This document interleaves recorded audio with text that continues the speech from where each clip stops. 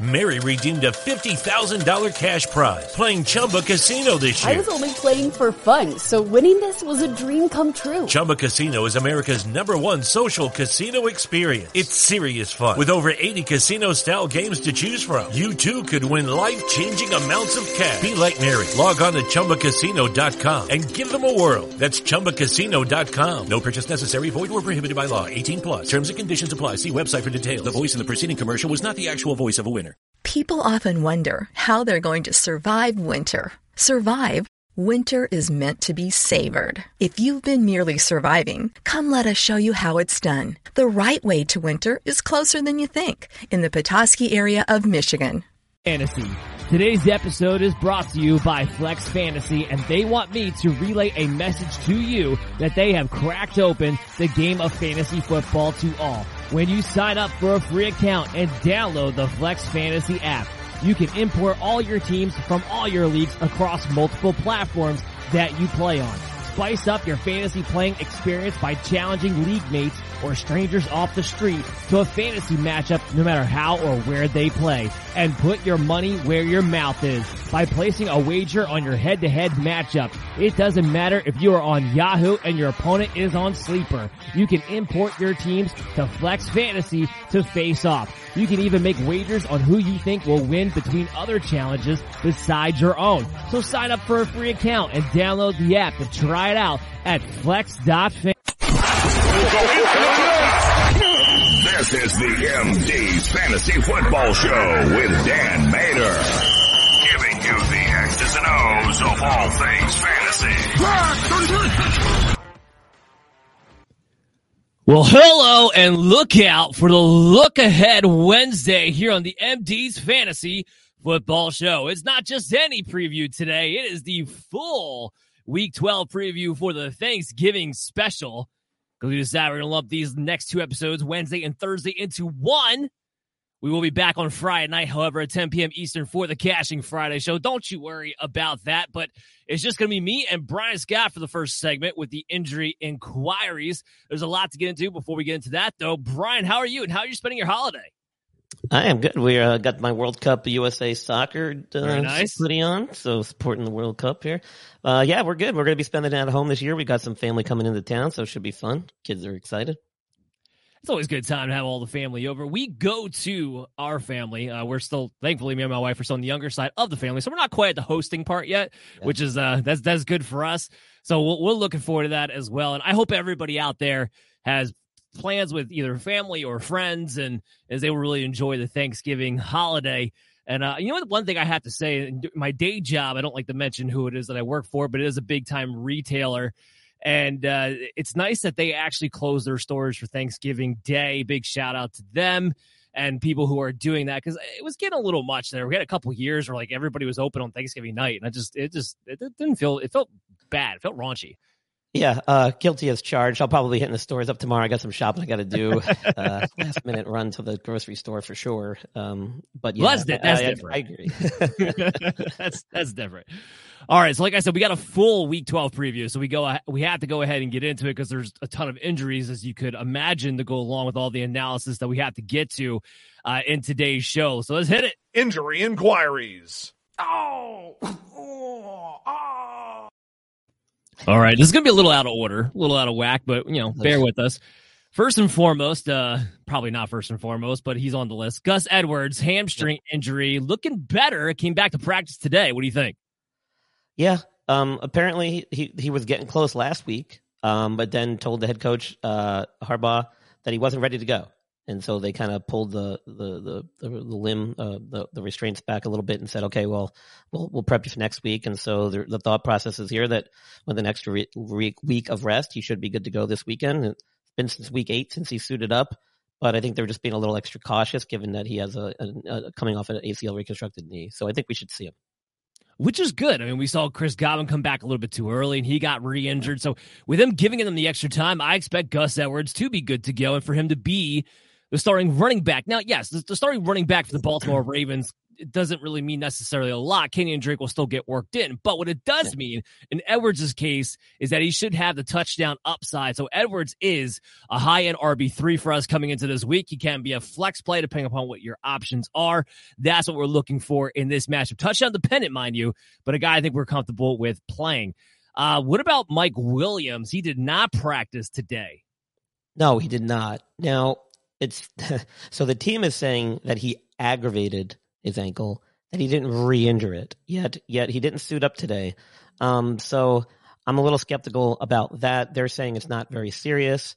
But, until I see him back out there, even if it's just in a limited fashion, I'm questioning the severity of this aggravation. Well, I mean, look, Brandon Staley just lies out of his mouth 24/7 when it comes to these. Everyone's day to day, no matter. It could be a broken fibula, day to day, We never know. Yeah, I'm not expecting Mike Williams to come back this week. Now, past this week, we'll have to see, and that's what you'll be here for on the shows for next week. But I would be shocked to see him out there this week. The good news, and I won't have you finally don't have to talk about this, Keenan Allen did practice in full today after not having a setback on Sunday. So guess what? Keenan Allen should be good to go. As far as what Mike Williams means to the rest of this team, Josh Palmer. We saw him have his biggest game of the year. Now, some of it was on blown coverage, sure. But nonetheless, Josh Palmer does work his way into that low-end wide receiver 3, high-end wide receiver 4 territory. He does become a flex play and the option for you there with the Chargers, with Mike Williams out of the way playing that role. He'll still get significant playing time. Sticking with the Chargers, however, Gerald Everett, who's also trying to work his way back from a hamstring injury, he did practice in a limited fashion, they said.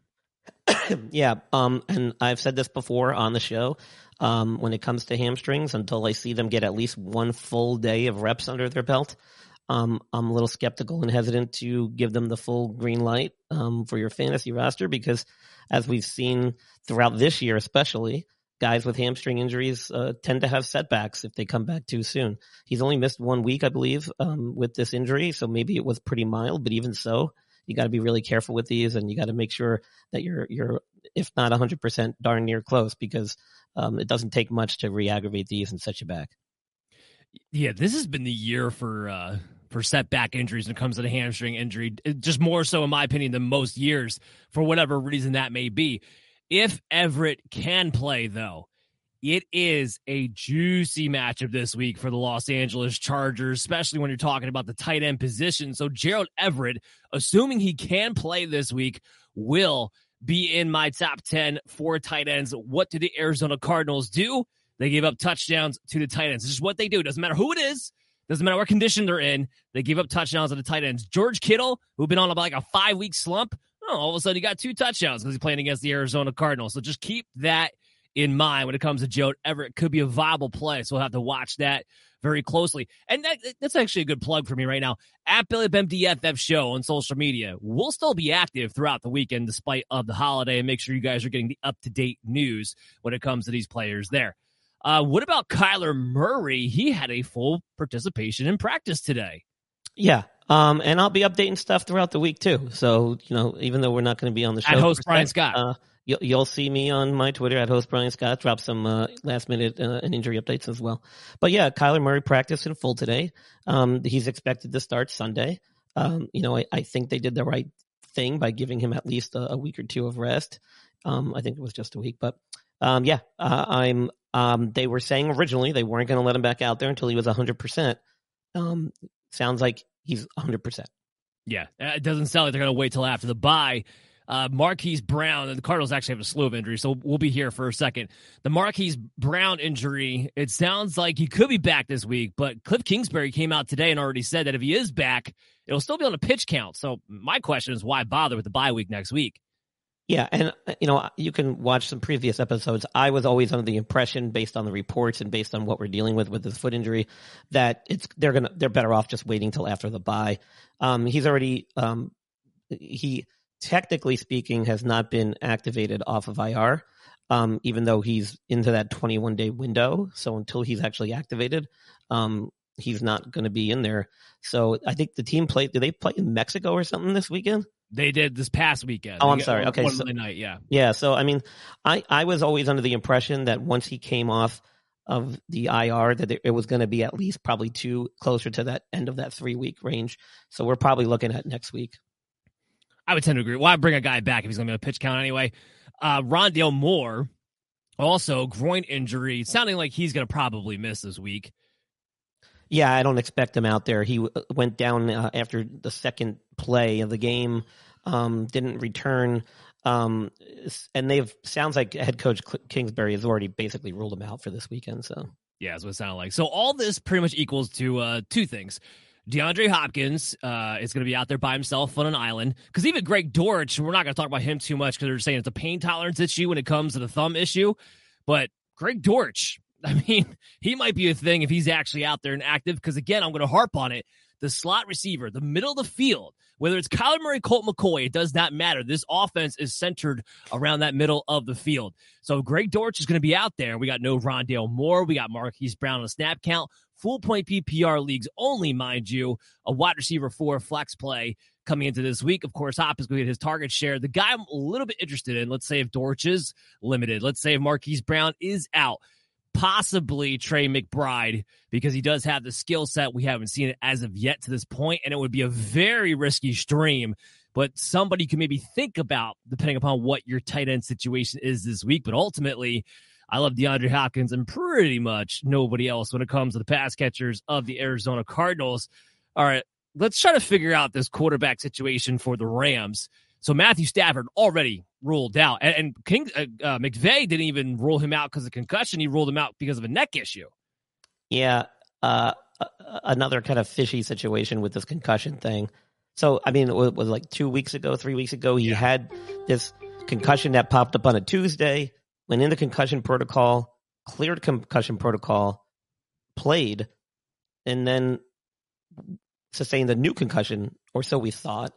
And then today we find out that he's dealing with some type of neck issue because he reportedly was having numbness in his legs, yet he's still also in concussion protocol.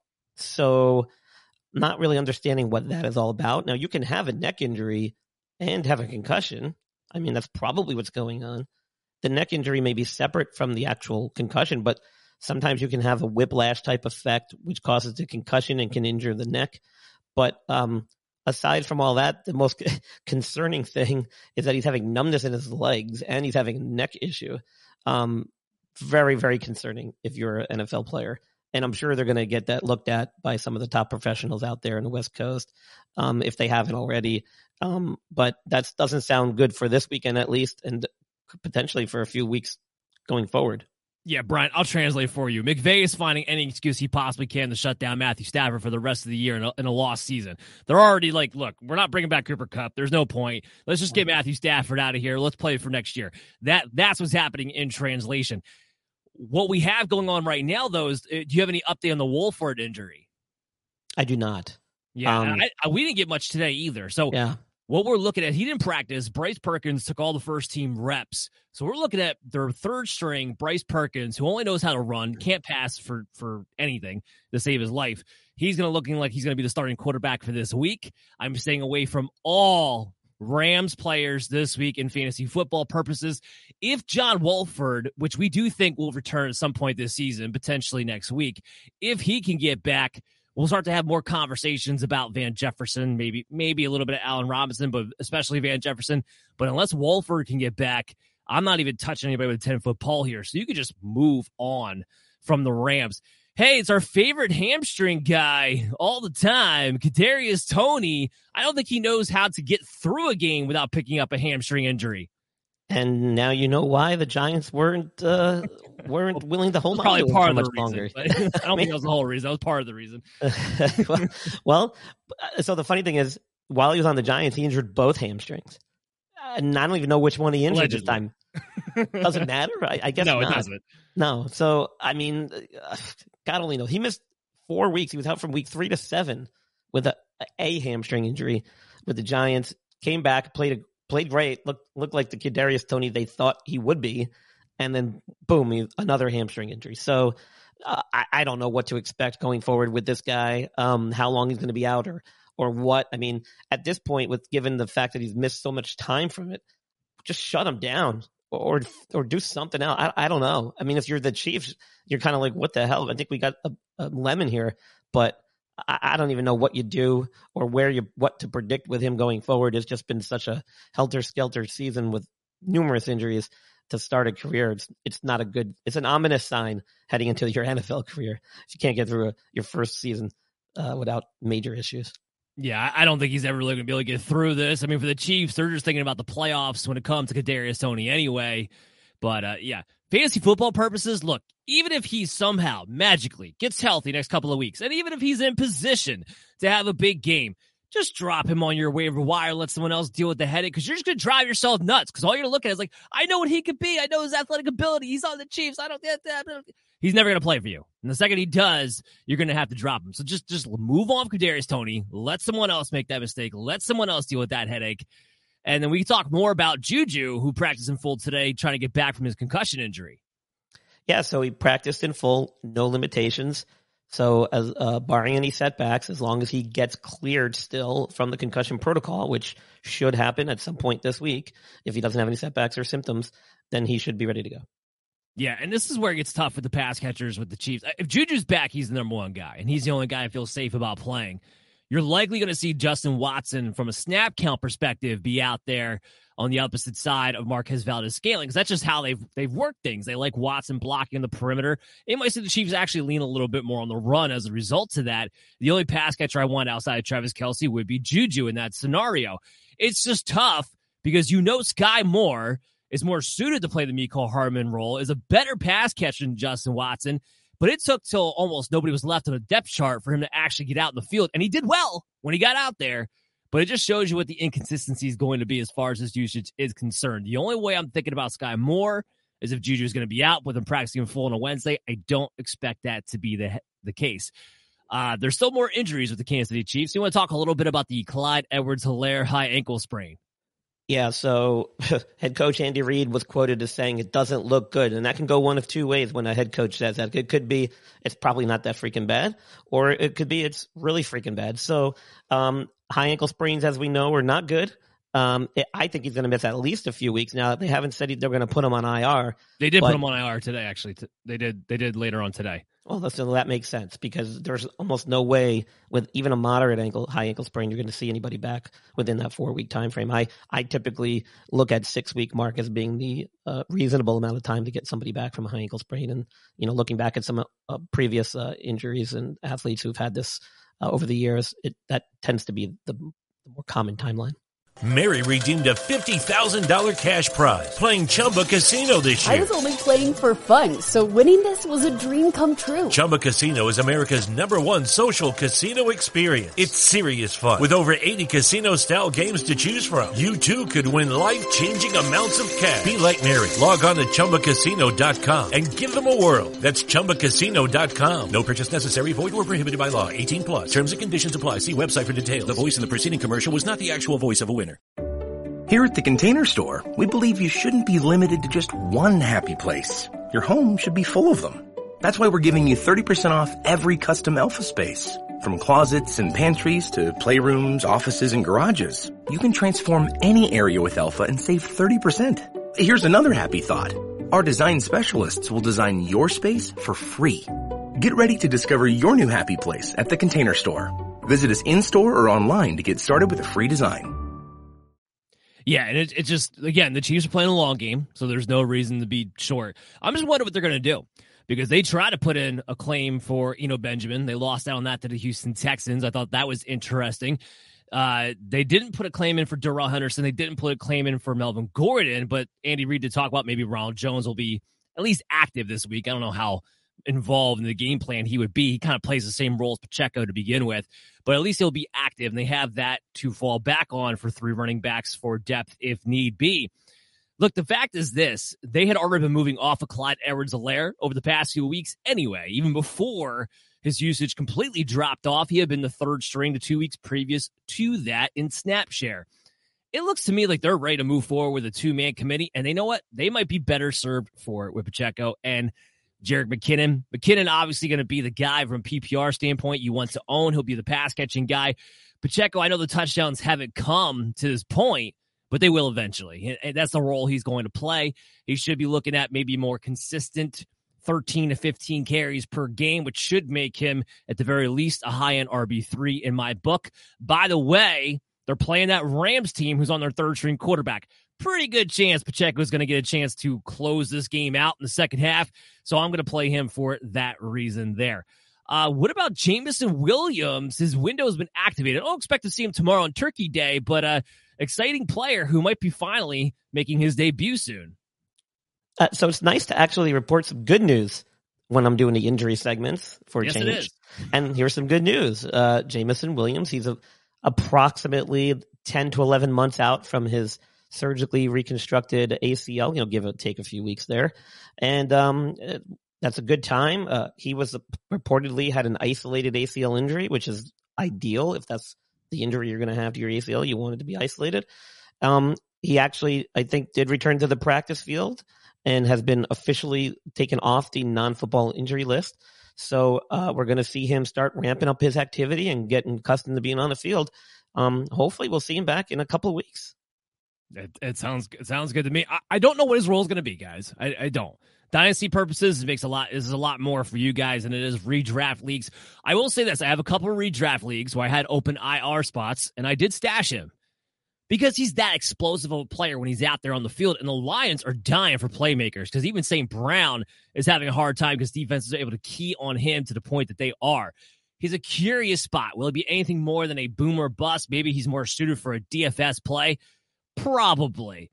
But I am intrigued, and I can't wait to be able to see it until he's out there on the field. All right, so this one, he's done for the year. Wan'Dale Robinson, ACL tear. Yeah, terrible spot for the Giants. You get rid of a Kadarius Toney because you have a Wan'Dale-type Robinson player behind him who is essentially a similar style and type player, playmaker, explosive speed. And then he goes down with an ACL injury, which I saw happen during the game as I was watching. It looked like it happened when he kind of landed awkwardly on the knee, on the leg, on a sideline play toward I think it was like somewhere in the third or fourth quarter. Just a terrible, terrible way to go through your rookie season. The big problem here is the timing. Even if he had surgery tomorrow, you're looking at missing significant amount of the season next year. And so that's really the unfortunate part of this. He misses the remaining part of his rookie season, and now he's going to miss a substantial part of his sophomore year. Yeah, absolutely. After he was just having his best game of the year this past week, too, when he goes for 100 yards at 13 targets and 9 receptions. It seems as though in his place, Darius Slayton will be the guy who has some value, who'd already had some nice games so far this season. Now, he's not the same type of wide receiver. And generally speaking, I don't trust receivers that aren't in the slot when they're playing with Daniel Jones. But Slayton's made some big plays anyway. I've always been a big fan of his, even coming out of college. I always thought he was a little bit underrated. Couldn't understand why the Giants weren't giving him playing time early in the season, but they are now. By default, they are now. He's a nice flex play. Okay, there's still a very low floor where you're talking about the Giants passing game in general for anybody involved. But right now, he seems to be the one wide receiver with value who can hit the big play. He's a decent flex play to be able to have if need be this week. All right, Dan, I don't usually throw commentary about analysis and stuff, but what I will say with Slayton, because I'm a Giants fan, I follow them closely. It's the one team I follow. I don't know what's going on. I think he needs some contact lenses or something. He's had a horrible case of the drops this year, more so than ever before. And I think that's been the big issue, which is why he was so down on the depth chart to start the year. He must have been doing that during the preseason and practices, and Dable's like, what the hell? Because he didn't have this issue the first year or two in the league, but this year, man, it's been terrible. And if you watch the games, Daniel Jones has put the ball right in his chest on several plays the last few weeks, and he's dropped a few of them. Not that they were big plays or anything, but you want consistency. You want to be able to depend on a guy to make the catches. So hopefully going forward with the extra pressure now being placed on him as being the guy, hopefully he kind of gets over this drop issue he's had this year. Yeah, no doubt about it. There's definitely been a little bit more of an issue than it had been in years past. But I will say this, even if he doesn't get over the drop issue, they got nobody else to go to. So the vibe's going to be there probably regardless at this point. You're a Giants fan. How great was it when the entire stadium gave a standing ovation for Kenny Golladay actually catching a football? That's where they're at right now. Yeah, well, you got to love the New York fans. They know when to give it to you. and how. I mean, like the sarcasm is you can cut it with a knife. But yeah, like Slayton, when he does make plays, he tends to make big plays, which is what I like about him. He can definitely go down the field, and those seem to be the balls he actually catches the best. It'd be nice if Galladay can kind of contribute a little bit more. Maybe now he will. I don't know. It hasn't shown that way. Yeah, right now, Darius Slayton coming in at my wide receiver 35 on the week. By the way, my rankings are up to date. Go to BellyUpFantasySports.com to go check them out before you have because we got 3 games tomorrow, so you have your turkey day tomorrow. Make sure you're making all the right start-sit decisions, and hit us up on social media for that. Justin Jefferson. So he's not actually on the injury report today. And they do play Sunday. They do play Thursday night. Excuse me. So he's good to go and everything like that. But we didn't get a chance to talk to you because his injury came in late last week. So what is a mild turf toe? Okay, so I'm going to say timeout here. Off the injury report, really? I don't know, man. I don't know why. He didn't even play every snap this past weekend. I think he only played in 80% of their snaps, and he had one of his worst games of the year, if I'm not mistaken, as far as catches and yardage goes. So you got to wonder if this thing is actually bothering him more than they're letting on. Now, he might not have been limited in practice, but my guess is that he's either got his toe taped up or he's probably playing with something in his shoe to kind of help provide a little bit of extra rigidity so he doesn't aggravate it. But even a mild turf toe, man, those can be real nuisance to play through and have the potential to get worse as the season goes on and you continue to play through it. So I am a little concerned. You don't typically get over these that quickly. It is something to watch for. I mean, this could be affecting his agility, his ability to turn, cut really sharp and plant during his routes, which may have been a part of the reason why his targets and receptions were down this past weekend. I don't know, but something to keep an eye on still, even if he is off the injury report, if that's a true injury. Well, here's what I'll say for Brian and for anybody else out there who might have missed the game. Minnesota got completely dominated. So it's hard to take anything offensively what they got out of it. And while, yes, he played 85% of the snaps, he still played the most snaps amongst the wide receivers. It was just a weird game for the Minnesota Vikings when they lost that game 40-3. So not a ton production-wise we could take out of that. If you're playing, if Justin Jefferson's active, he's in your starting lineups. He's an obvious play. But with him being off the injury report, maybe it gives you some solace in that maybe he's a little bit better. I don't know. But that's why I had to ask you about mild turf toe and just how that works. But yeah, I mean, as confused as I am. So in my experience, there's no such, when you're a football wide receiver in the NFL, there's no such thing as a mild turf toe. That's kind of like an oxymoron. It just those don't exist. It's not a Michael Thomas turf toe. Let's put it that way. Well, hopefully not. Hopefully it doesn't get to that point either. We'll get a quick question in here real quick. Richard Hernandez, need two players in a full-point PPR league, Raheem Mostert, Cordell Patterson, or Latavius Murray. I do think Mostert's going to be fine. All okay, by the way, because he was listed with a knee injury today, but they've also been not having him practice on Wednesdays due to quote unquote knee injuries anyway. Load management.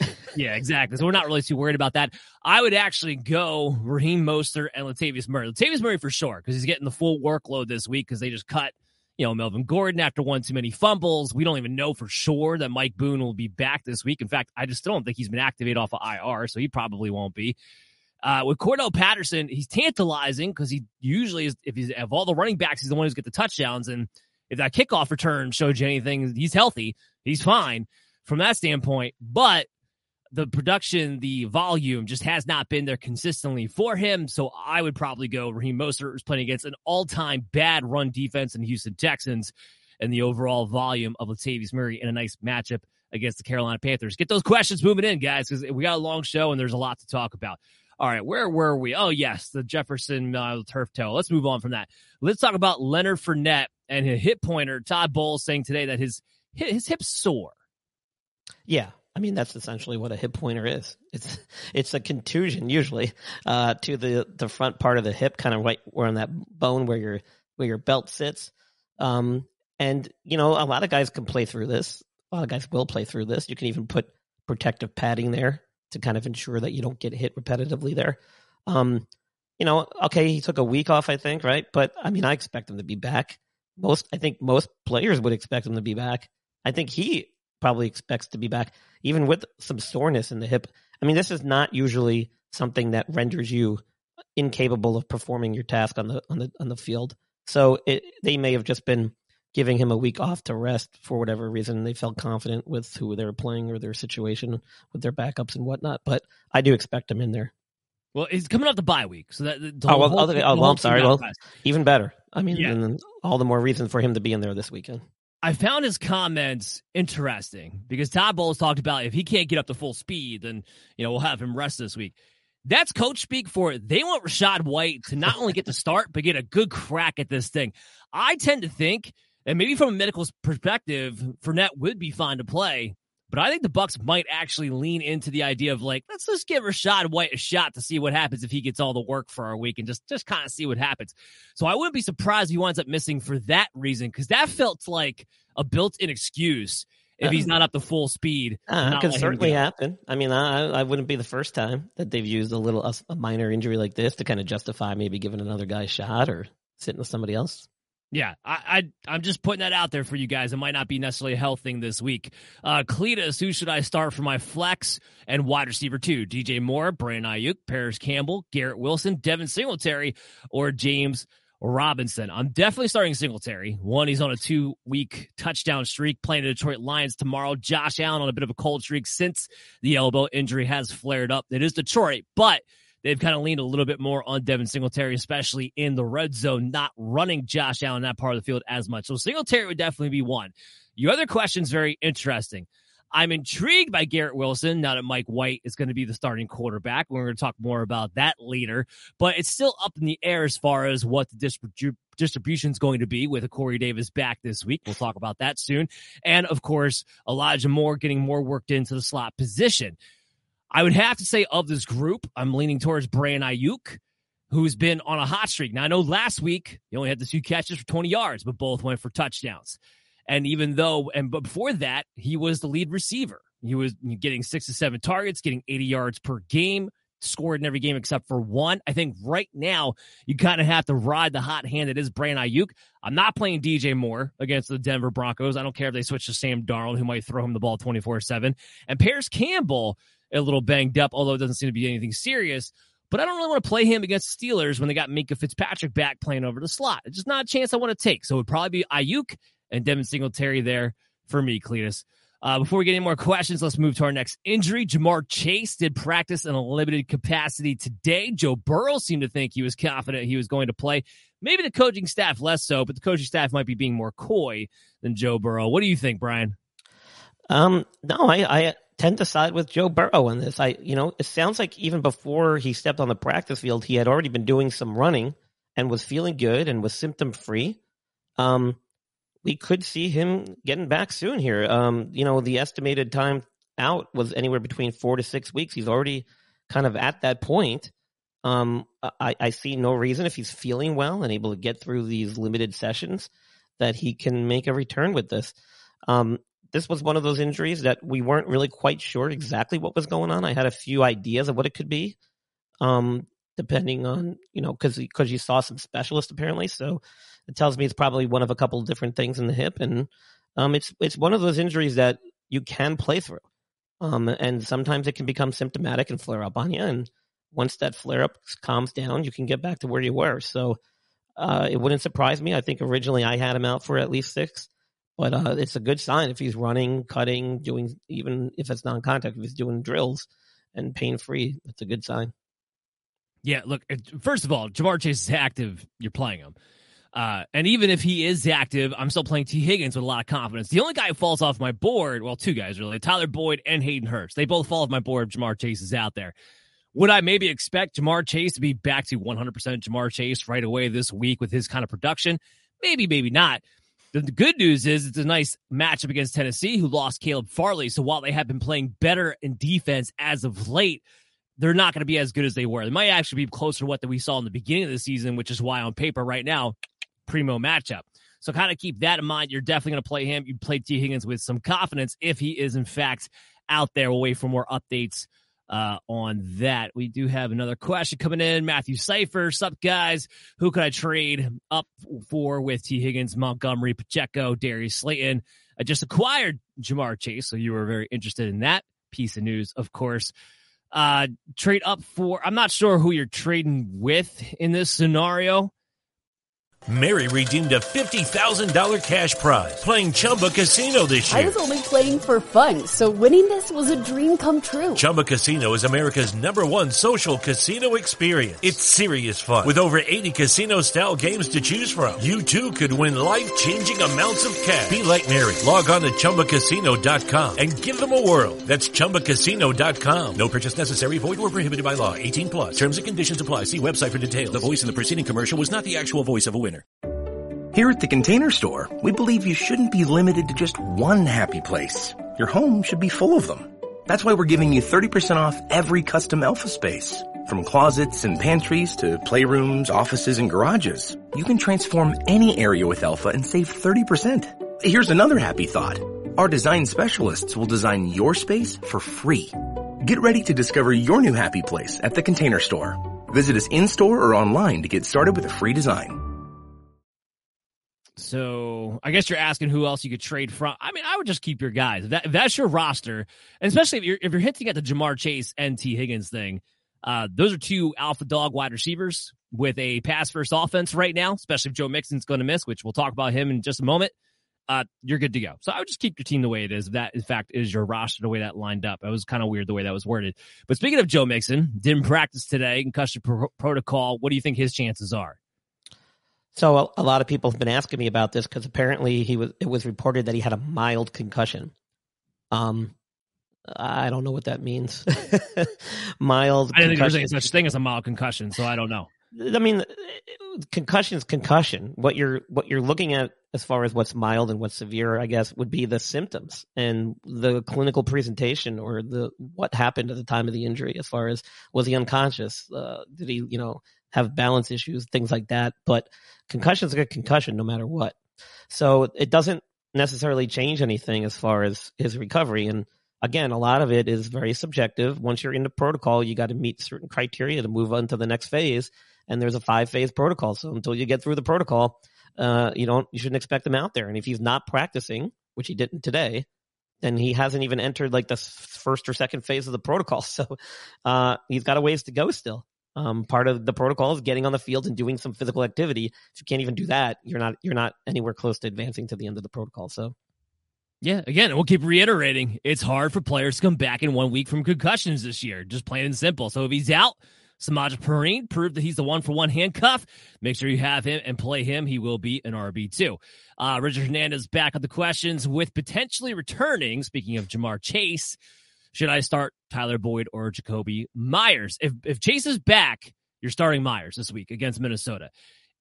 And because Myers, unfortunately for you to make this decision in a hurry, plays on Thursday night, I would probably just go Jakobi Meyers, especially when we're talking about a full-point PPR league. It's a nice matchup, and we know Mac Jones, he's the one pass catcher besides Ramondre Stevenson that he will go to. Kyle Pitts sounds like he's done for the year with an MCL.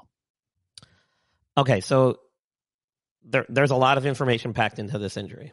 What's been reported is that he had an isolated MCL injury. Now, isolated MCL injuries without surgery, you can be back sometimes in 4, sometimes 6 weeks. They're saying right out of the bat, he's going to require surgery. Now, the problem with that is, even with an isolated MCL injury, there's still a 5% chance that he could have injured the meniscus in his knee. And this, they may not know until they get in there. And they're likely going to do a knee scope because a lot of times it's just a quick, simple thing to add to the procedure to double check and make sure you didn't miss anything on the MRI. The MCL itself is an extra articular structure, so it's not in the knee joint. It's outside the knee joint, but it provides stability to the knee, and that's why they need to repair it. Depending on where the tear is, what type of tear, also can determine how they fix it. Are they going to just repair it, or are they going to reconstruct it? And those, again, are two different timelines to return. With the surgery, it's going to be at least probably 6 to 8 weeks, is my guess. And that's best case scenario. So, I'm probably leaning toward he's going to be out for the season. He's already on IR, so we know he's out for 4. Do I think he's going to be back shortly after that? No. So, I mean, there's a good likelihood here that he's going to be done for the year. But, a lot of it is going to hinge on what they have to do, what they see when they get in there. Hopefully this is nothing more than what they're reporting, and it's a quick repair, and he's back to where he was, next year or this year. But there's a lot of things still at play here that we don't know, so it's going to really hinge on what happens during the surgery. Yeah, something to watch, especially from a dynasty perspective. Again, we don't expect to see him back this season, and almost in a weird way, it's probably a shame to say this, but in a weird way, I think it's almost a relief for redraft owners to be like, all right, fine, I'm done with Kyle Pitts for the year because it's been such a headache playing him anyway, so I'll have to wait to see when he's back next year. He's a great talent. If they get an upgrade at quarterback, he will be back inside my top 5 again heading into next season. There's no doubt about that, so hopefully he'll be able to recover well from this injury. Let's get to another question real quick. Hamza, forgive me if I'm not pronouncing that correctly. Out of these 4, which 2 should I start? Debo, Deontay Johnson, Garrett Wilson, Brandon Ayuk. I'd actually have to say you're starting both 49er wide receivers. The only good news I can give you about that is while the volume is unpredictable as far as who will be involved any given week, if you play both of them, you're likely one of them is going to hit. So you play Debo and Ayuk. I have them both ranked well ahead of Deontay Johnson and Garrett Wilson this week. So that is the route in which I would take there. What about Jerry Jeudy and his ankle? It seemed like Nathaniel Hackett thought he'd have a chance to come back, but he still didn't practice today. No, he hasn't practiced, I think, since the injury. So sounds like it's pretty significant. It sounds like it's a low ankle sprain, but again, even those can take several weeks to kind of fully recover from. He's probably dealing with some swelling still, maybe some stiffness and weakness in that ankle. It's going to take a couple weeks to him to kind of get through that. The first 2 weeks are really the most telling as far as, what to expect going forward. So if he's not practicing yet, we're heading into week 2 here. Not looking good. Not looking good at all. And if he doesn't go, Cortland Sutton, I'm firing him up. I know it wasn't big last week, but the target share's in his favor against Carolina. I know Denver and Russell Wilson, they're agonizing offensively right now, but I think you have to continue to play Sutton if Jerry Jeudy continues to miss. Cleta's back on the questions. Should I start Njoku or Higbee this week? Actually, Njoku is not on my list. He didn't practice today, though he did play last week and wasn't suspected for a setback. Do you have anything on him? We had talked about him a few weeks ago. I'm trying to look through my notes. He had a high ankle sprain. He did play this past week on a limited snap count. Yeah. Here's what I would say. Bryce Perkins did look for Tyler Higbee while he was out there. So I'm okay with you going with Higbee because he might be the number 1 target on the field, while the Njoku is still not quite at 100%. I do believe I have Higbee about 1 or 2 spots ahead at the moment. I'll have to double check that on BaileyFantasySports.com where I have my rankings live. I do. I, in fact, have Higbee at tight end 7, David Njoku at tight end 8 right now. I don't know if we want to finish with Njoku thought or not. It was a high ankle sprain that he was dealing with. He missed. He was out week 8. They had a week 9 bye, and then he was limited and didn't practice heading into week 10, but then suited up this past week. So he's came back pretty quick from that. So it must not have been too severe, but still, if he was on a limited snap count, that tells us he's not 100%. Yeah, 100%. Even though this next guy himself is not necessarily fantasy relevant, we talked about this a little bit already, but Chase Edmonds, he picks up a high ankle sprain and goes on IR right away. Yeah, and it sounds to me, based on some of the reports coming out of Miami, that he's likely going to be done for the year, given their running back situation, given the extent of his injury. There was not good optimism coming out of the Dolphins camp about him coming back this season. So, Denver camp, just to be clear. Sorry. You're good. And that just makes sense. I mean, high ankle sprains take a long time to get better. So yeah. So with him out, and like I said, they cut Melvin Gordon. We have no information on Mike Boone as of right now. I'm not expecting him to come back and play. He wasn't doing much work. So at this point, I would suspect that Latavius Murray is going to be a bell cow back. And while it's not pretty, and again, Denver does do a lot offensively, if you're running back getting 20-plus touches, you're going to come as a low-end RB2 for me, especially against Carolina. So that's somebody who we're going to look to start this week. We got another question here. Trey S. Evening, gents. Large question incoming. Full point PPR. Start 3. Tyler Boyd, Zeke, Juju, Michael Carter, or Rachaad White? Thanks and happy holidays. Well, first of all, happy holidays to you, Trey S. And I can help you out really quickly on this one. It's Zeke, it's Juju, and believe it or not, it's Rachaad White. Not necessarily believe it or not. I don't think Todd Bowles is going to let Leonard Fournette play, and even if he does, I think Rachaad White's going to start. I'm tantalized a little bit by Michael Carter in a full-point PPR with Mike White as a starting quarterback, but I can't pass up the idea of what Rachaad White might be this week. Zeke is only going to get healthier against a good matchup with the Giants. We know that if they get inside the 5-yard line, he's getting the chance to fall into the end zone, so you have to take advantage of that. And Juju's the number one receiver for Kansas City right now, and we expect Ja'Marr Chase to be back, as we talked about, so Tyler Boyd will be out of the question for me there. Speaking of Carolina, PJ Walker ankle injury. We're still expecting he might be out. Yeah, it sounds like it's pretty significant. And now with Darnold being back and cleared to go and making a return, we might not see Walker again. Yeah, exactly. That's pretty much it. There's really not much else to say. Well, here's I'll just follow it up with this. The good news about Sam Darnold is that he averaged 11.8 targets to DJ Moore last season in the games that he started. That's the good news. You've been waiting for DJ Moore to at least get targets out of these terrible quarterbacks. Sam Darnold, the final guy to start the season, might be the one guy who actually does it. So that's the only good news I can offer you. It's still going to be ugly. I'm still not going to watch it, but that's the only silver lining I can offer. Let me get to one more question, because our last injury is going to be a doozy. So Treyas again, also Tua or Dak, and Kyler or Dak. Playing Tua all the way in that one. Dak, it's close behind, but with the ability of the yards after catch for these Dolphin wide receivers, I have to go with Tua Tagovailoa by a spot or two in this case. But yeah, let's get to Justin Fields. And this is a personal question for me too, because I have in a couple leagues with Kirk Cousins. I'd have to make a decision early on. What do we think about Fields this week?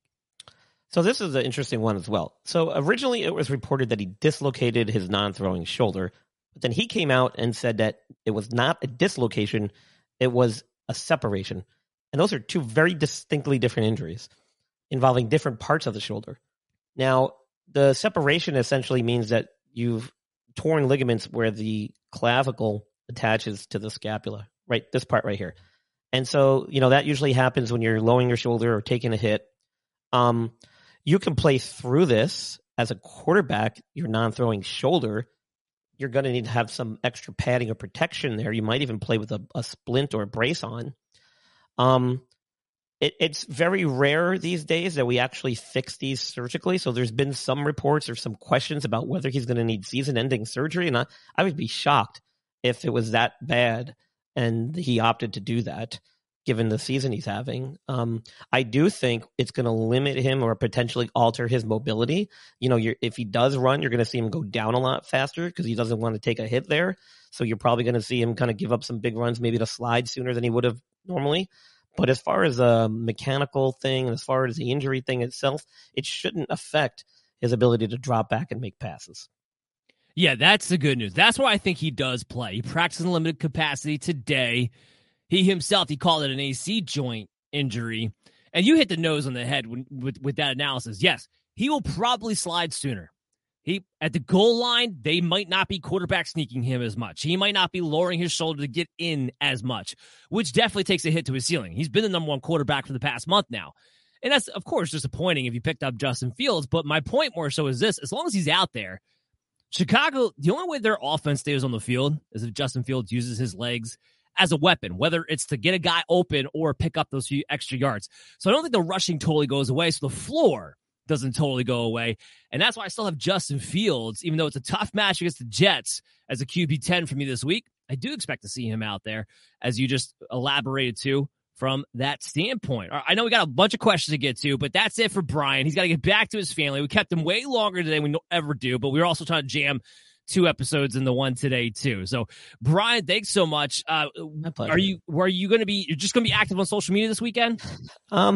Excuse me. I'll be active on social media up till Sunday morning. Then I'll be doing my last minute injury updates like I normally do with one of the other Belly Up programs. So you will still be able to catch me last minute Sunday. But for the rest of the week, I'll just be kind of dropping some, tweets and whatnot, just given any news that might come up as we head into the weekend here. So, well, and again, that's at host Brian Scott for Twitter, the Injured List Podcast on Facebook and Instagram. And you can check out my website, theinjuredlist.com. And then Andrew Leduc and I are releasing our Inside the Medical Tent earlier, so you'll see that actually out tomorrow. Normally it comes out on Friday, but we've released it out tomorrow. Just give it might a little be bit out more right insight. now, actually, if I'm not mistaken. Oh, it might be. I know we were trying to get it out a lot sooner this week because of the holiday, and you'll find some additional information that we may not have talked about on some of the players here. Yeah, absolutely. So look at that. Again, that'll be on BellyUpFantasySports.com.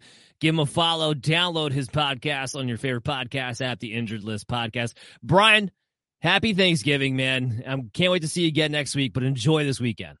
My pleasure, Dan. Thanks for having me, and happy holidays to you and your family, and we'll see you guys next week. Sounds great, and good luck. Good luck to your fantasy teams this week you. as well. Brian Scott, again, at host Brian Scott on social media. Make sure you guys give him a follow and check out the Injured List Podcast when you get a chance. So let's answer some of these questions real quick before we get into the bye week, my bye week, which is a 30-second break for a commercial.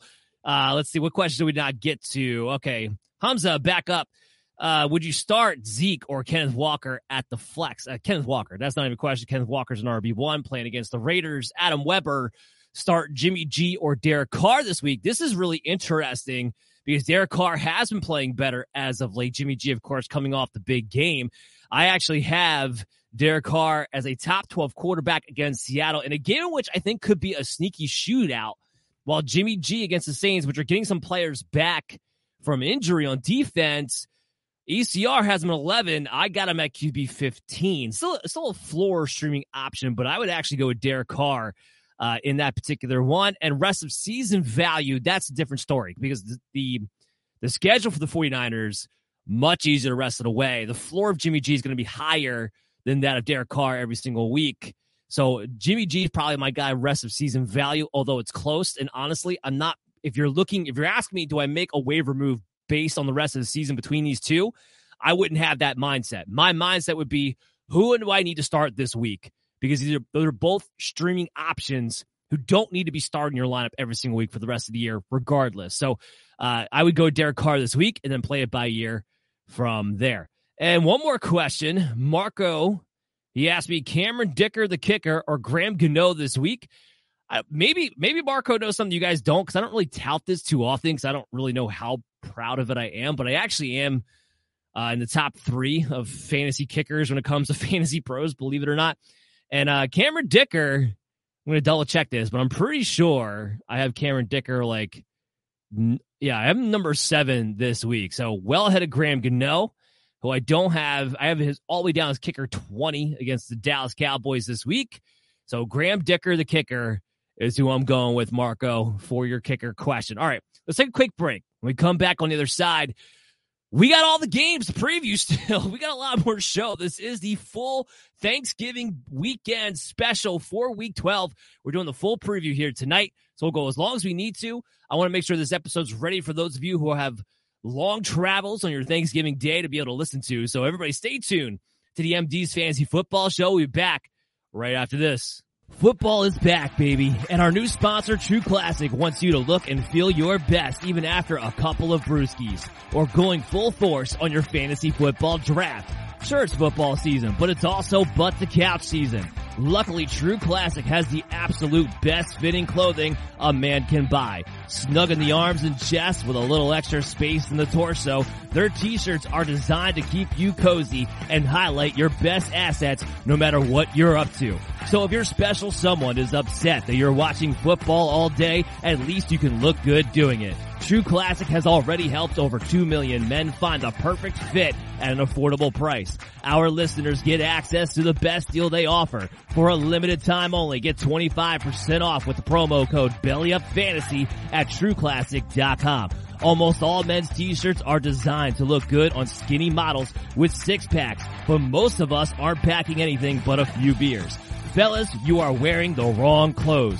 True Classic tees taper off towards the bottom, but they fit tighter around the chest and shoulders. It's time to highlight your best attributes with a t-shirt you can always confidently throw on. It's about time to get your fit together. So upgrade your wardrobe with True Classic and get 25% off at TrueClassic.com with promo code BellyUpFantasy. Free shipping included on purchases over $100. That's 25% off at TrueClassic.com with the promo code BellyUpFantasy. If there's one bet you should make this football season, it's on True Classic. True Classic, look good, feel good. This is the MD's Fantasy Football Show with Dan Mater. Giving you the X's and O's of all things fantasy. Welcome back to the MD's Fantasy Football Show. It's a Thanksgiving Day special, a full preview of Week 12. We're basically taking the Clairvoyant Thursday and the Look Ahead Wednesday and melding it into one. So we had an extra long segment there with Brian Scott going over all the injury inquiries that we had and really went into great detail. We're always available on your favorite podcast app. Make sure you download us, give us that 5-star review, and make sure you subscribe to our YouTube channel. That we get notified whenever we have new content available to you. Look, it's a big travel day tomorrow. Make sure you put on the MD's Fantasy Football Show to get ready for your matchups. So like I said, we're packing in 2 episodes into one, right? So our first segment, we got 8 games. Our second segment, we got 8 games. Because not only are we packing 2 episodes into one, but for some reason, Week 12 is the only week there's not a bye week. Which doesn't make any, well, at least in the strand of bye weeks. We got byes in 13, 14, but nothing Week 12. I guess they wanted to make sure everybody had to play Thanksgiving Day weekend. I don't know what the reasoning is, but the point is we have a lot to still talk about. We're already basically like an hour into the show. So I will abbreviate some of this. And again, if you have any more start-sit questions, there's 2 things you can do. You go to BellyUpFantasySports.com and check out our rankings, or hit us up at BellyUpMDFF Show if you want just a little more analysis. But our first 8 games that we're going to talk about, of course, 3 tomorrow. We got the Bills against Detroit. That's the early game. The afternoon games, the Giants against Dallas. And then the night game will be the Patriots against the Minnesota Vikings. Then on Sunday, we got the Bucs against Cleveland. We got the Bengals against the Titans. We got the Texans against the Dolphins. We got the Falcons against the Commanders. And we got the Broncos against Carolina. Those are the games we're going to talk about in this first segment here. Before I hit the obvious starters, Big Trev, one of our longtime listeners, Kyler or Terrence Lawrence. Thanks, man. Kyler Murray for me this week of those 2. I don't like Terrence Lawrence at all this week, actually. So let's go into our obvious starters for these matchups. Obvious starters. Welcome back, Captain Obvious.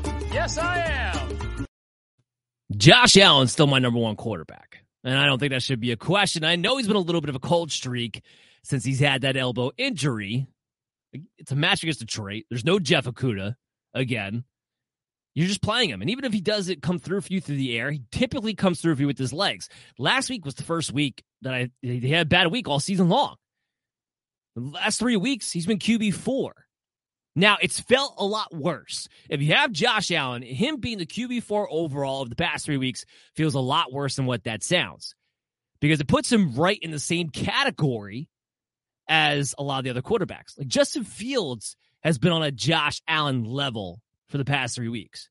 There's a huge gap. He's scored 132 points over that time frame where Josh Allen's hovering around the 60 mark. Well, that 60 mark is right in line with quarterbacks 2 through 6. So the only thing here is that while Josh Allen's still been a top 5 quarterback, it has felt a lot worse because he feels more mortal. He feels more like the other guys, and that's not what he had been up until this point. And I think that's why people are feeling a little bit down about it. But guess what? Josh Allen's an obvious starter. Like, this is crazy.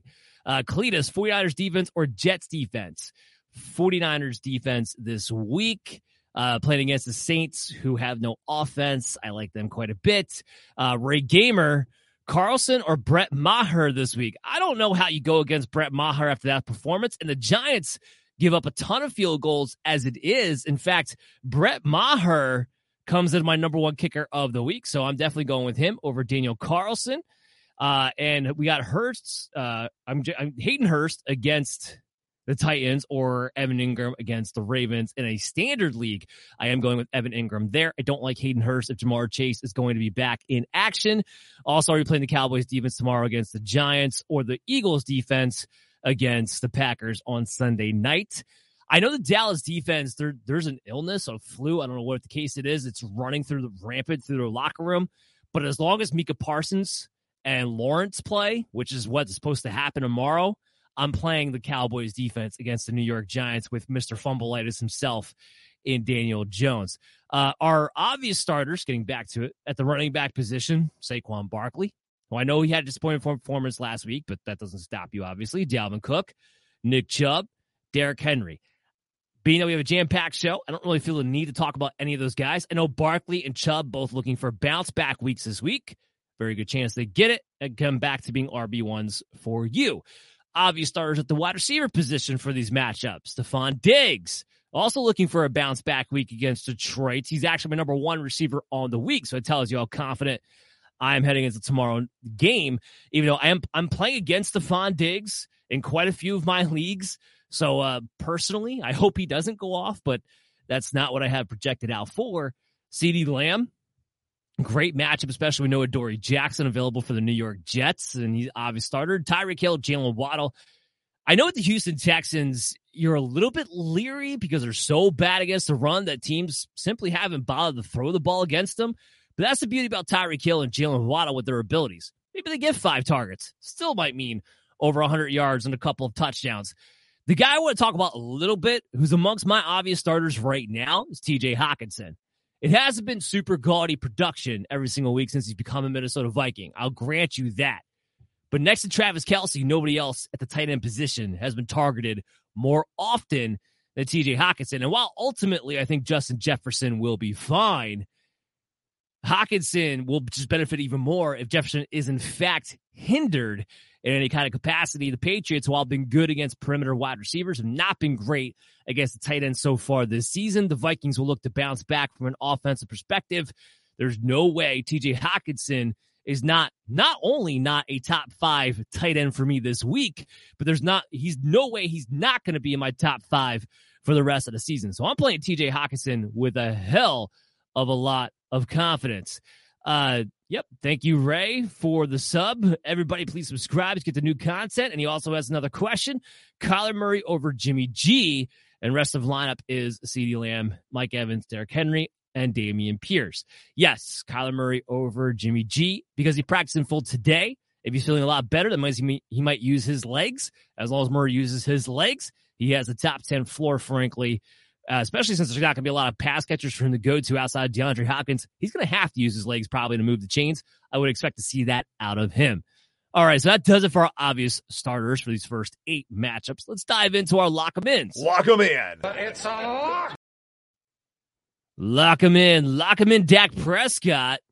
He hasn't been like overly like volume purposes. He's not stretching it out a ton. We had the one game where he had 46 pass attempts, but we know that's not what Dallas really wants to do. Dallas wants to play ball control and win with their defense. That's what they're built to do. Their defense somehow is even better. I shouldn't say somehow. They deserve it, but they're better this year than even were last year. And they're able to win with this formula. But as long as Dak can be uber efficient, like last week, 21 of 25, and goes for a couple of touchdowns, there's no reason why he can't put up a similar stat line to the New York Giants tomorrow. Would I like it if he used his legs a little bit more? Yeah, sure. But is he a top 10 lock him in play? Abso-frickin-lutely. You're also locking in Joe Burrow, who I have in the top 5 this week, and I don't see how you don't lock in Tua Tagovailoa as a top 10 quarterback play every single week right now with his wide receivers. The guy who I do have locked in inside the top 10 this week that we do have to talk about in a little more depth is Tom Brady. Now, the last week we saw him before the bye, from a fantasy perspective, wasn't that great. But from a football perspective, it probably was one of his best games of the year. And, of course, that's not really saying too much with how bad this year has been. But I do have Tom Brady, a QB 11, heading into this week. We suspect between the game-winning drive from 3 weeks ago now and then 2 weeks ago in Munich, before they went on the bye week, the offense looking a lot better against Cleveland, whose defense has not been very good this week. With a Chris Godwin who's back and healthy and playing much better. We'll talk about him in a second. Tom Brady is somebody who I have as a top 12 quarterback, and I can play him with the confidence of he's got a floor with those weapons. And I think Rachaad White being the starter is a big key of that. Because now, if they get the running game going, play action opens up. By the way, he's much more explosive as a pass catcher out of the backfield, which we know is big when it comes to Tom Brady in the first place. So I'm locking in Tom Brady as a top 12 quarterback this week. Have a good Thanksgiving, you too, Ray. Thank you so much for those wishes and tuning in today. Let's move into our lock 'em in running back. That would be Jamal Williams. It's a tough matchup on paper against the Buffalo Bills. There's absolutely no doubt about that. But when they get inside the 10-yard line, it's Jamal Williams' time. This guy's leading the NFL in touchdowns right now. How could he not? How could he not be in your lineups? There's absolutely no way that can be the case. So you're firing up Jamal Williams at all costs. Oh, let's talk about Devin Singletary. So we actually had a question earlier in the show today asking about Devin Singletary and should they play him, and talk about another guy who's on a hot streak. Yes, it's a little weird that James Cook has been significantly involved. Sure. But he's only involved in situations where the game is well in hand, or at least Buffalo Bills are up by a couple scores come second halftime. Since Allen has gotten his injury, they've leaned more on the running game. That's why Devin Singletary suddenly is getting more involved, especially in the red zone, because now Josh Allen running is not as much of a factor because they need him healthy for the playoffs. So until he's feeling 100% himself, I don't know how much running, especially in the regular season, they're really going to ask him to do when they get inside the red zone. That opens it up for Devin Singletary. Singletary should be an RB2, lock him in. Here's where it gets interesting. We're talking about Tony Pollard and Ezekiel Elliott in the same breath here, even though I have them in two separate categories. I actually have Elliott in my lookout for category because I have him down more as an high-end RB3. And Tony Pollard, who I do have inside my top 20, so I'm locking him in as an RB2 play. It's more due to the fact that Tony Pollard's been so good as of late, you can't bench him. There's no way you could take that kind of upside off your team, especially in a match against the New York Giants. Am I concerned that Ezekiel Elliott had 15 carries in a game that he was supposed to be getting, quote-unquote, eased back into coming off his injury? Yeah, that concerns me. It's always concerning about the usage that Zeke gets when it comes to Tony Pollard's fantasy value. And I also think there's a lot of people in the industry making really too much of what the split we saw last week, which was, of course, Zeke dominated inside the goal line. He gets those 2 rushing touchdowns, but Tony Pollard dominated the pass-catching work. I don't think last week, as close as it was, because it was a 21-15 split in opportunities between the two, I don't think that's a true reflection of what this is going to be moving forward for the rest of the season. As soon as Zeke is better, and I don't know if it's going to be this week because they're operating off a Thursday, so it's a short week, so it might not be this week. But as soon as Zeke is better and he's had more rest, potentially week 13, that could easily be 21-15 in favor of Zeke. I don't think what we saw this past week was the Dallas Cowboys saying, you know what, we've finally seen the light, and it's Tony Pollard for us as our first running back all the way, as our guy we're giving the opportunities to in the passing game all the way. I don't think that was them seeing the light. I think that was them saying, we're not ready to give Zeke his old role back, but he will get it back at some point. Sorry, Jerry Jones is one stubborn old man, and I don't know what to tell you other than you're just going to be stuck with that. So Pollard, great upside. You have to play him this week. I got him inside my top 20 against the Giants. But don't be surprised if before too long, Zeke's back to getting more touches than him. Unfortunately, I don't want to see it happen. But I'm not buying the idea that they suddenly saw the light on this thing. Ramondre Stevenson, he's a top 20 play. That should go without saying. We saw his floor game last week. And from a half-point, full-point PPR standpoint, it was still pretty good because he's getting all the pass-catching work. Dameon Pierce, he's looking for a bounce-back week. Sometimes things happen. And with Pierce's usage and the team that he's on, I'm kind of surprised he hasn't had more bust games like he had last week. The fact that he hasn't is a testament to him and how he's been running so far this season. And the fact that even when they're in negative game scripts, well, guess what? Dameon Pierce still gets a lot of work. Kyle Allen's going to be the starting quarterback this week. Mary redeemed a $50,000 cash prize playing Chumba Casino this year. I was only playing for fun, so winning this was a dream come true. Chumba Casino is America's #1 social casino experience. It's serious fun. With over 80 casino-style games to choose from, you too could win life-changing amounts of cash. Be like Mary. Log on to ChumbaCasino.com and give them a whirl. That's ChumbaCasino.com. No purchase necessary. Void where prohibited by law. 18 plus. Terms and conditions apply. See website for details. The voice in the preceding commercial was not the actual voice of a winner. Here at the Container Store, we believe you shouldn't be limited to just one happy place. Your home should be full of them. That's why we're giving you 30% off every custom Elfa space. From closets and pantries to playrooms, offices, and garages, you can transform any area with Elfa and save 30%. Here's another happy thought. Our design specialists will design your space for free. Get ready to discover your new happy place at the Container Store. Visit us in-store or online to get started with a free design. Is probably the one guy they could go to who's actually worse than Davis Mills. So I don't know what this is going to do for them. It doesn't change anything. Dameon Pierce is still the guy. There you go. Dameon Pierce is still the entire offense. It literally changes nothing when it comes to that. Kyle Allen's not an improvement over Davis Mills in any capacity. So that thing, I don't read anything into that. You trust that he's going to get the volume. If he has the opportunity to score within the red zone, he'll get those opportunities as well. And you continue to play him as an RB2. Let's highlight Jeff Wilson, who comes inside my top 20 this week. Of course, yeah, the easy analysis is that he's playing Houston. Houston is historically bad against the run. But what's more interesting and why I have him as my RB17 for the week, before they went on the bye, Jeff Wilson looked like, at least in the second half, took over this job. Now, the first half, it was a 19-17 split, snap count-wise, between Jeff Wilson and Raheem Mostert. So that tells me when the game is neutral, or maybe even negative, there's going to be a 50-50 series-by-series split between the two guys. But when the game's in hand, and it's time to close this thing out, because Raheem Mostert has a worse injury history than Jeff Wilson does, and is not as physical, obviously, as a runner, Wilson's going to get the opportunity to close this thing out. I would suspect against Houston, and I don't think I'm crazy for saying this, that they'll probably have a pro game script heading into the second half. I think there's a chance we see something similar to what we saw back in week 11 before their bye week as far as usage goes. And that's why I'm very confident in Jeff Wilson. Now, don't get me wrong. Raheem Mostert, who's in our lookout for, he's still a flex play. He's still high in RB3 in this situation. But Jeff Wilson just gets the edge for me in that scenario. We got a question coming in here from Jacob.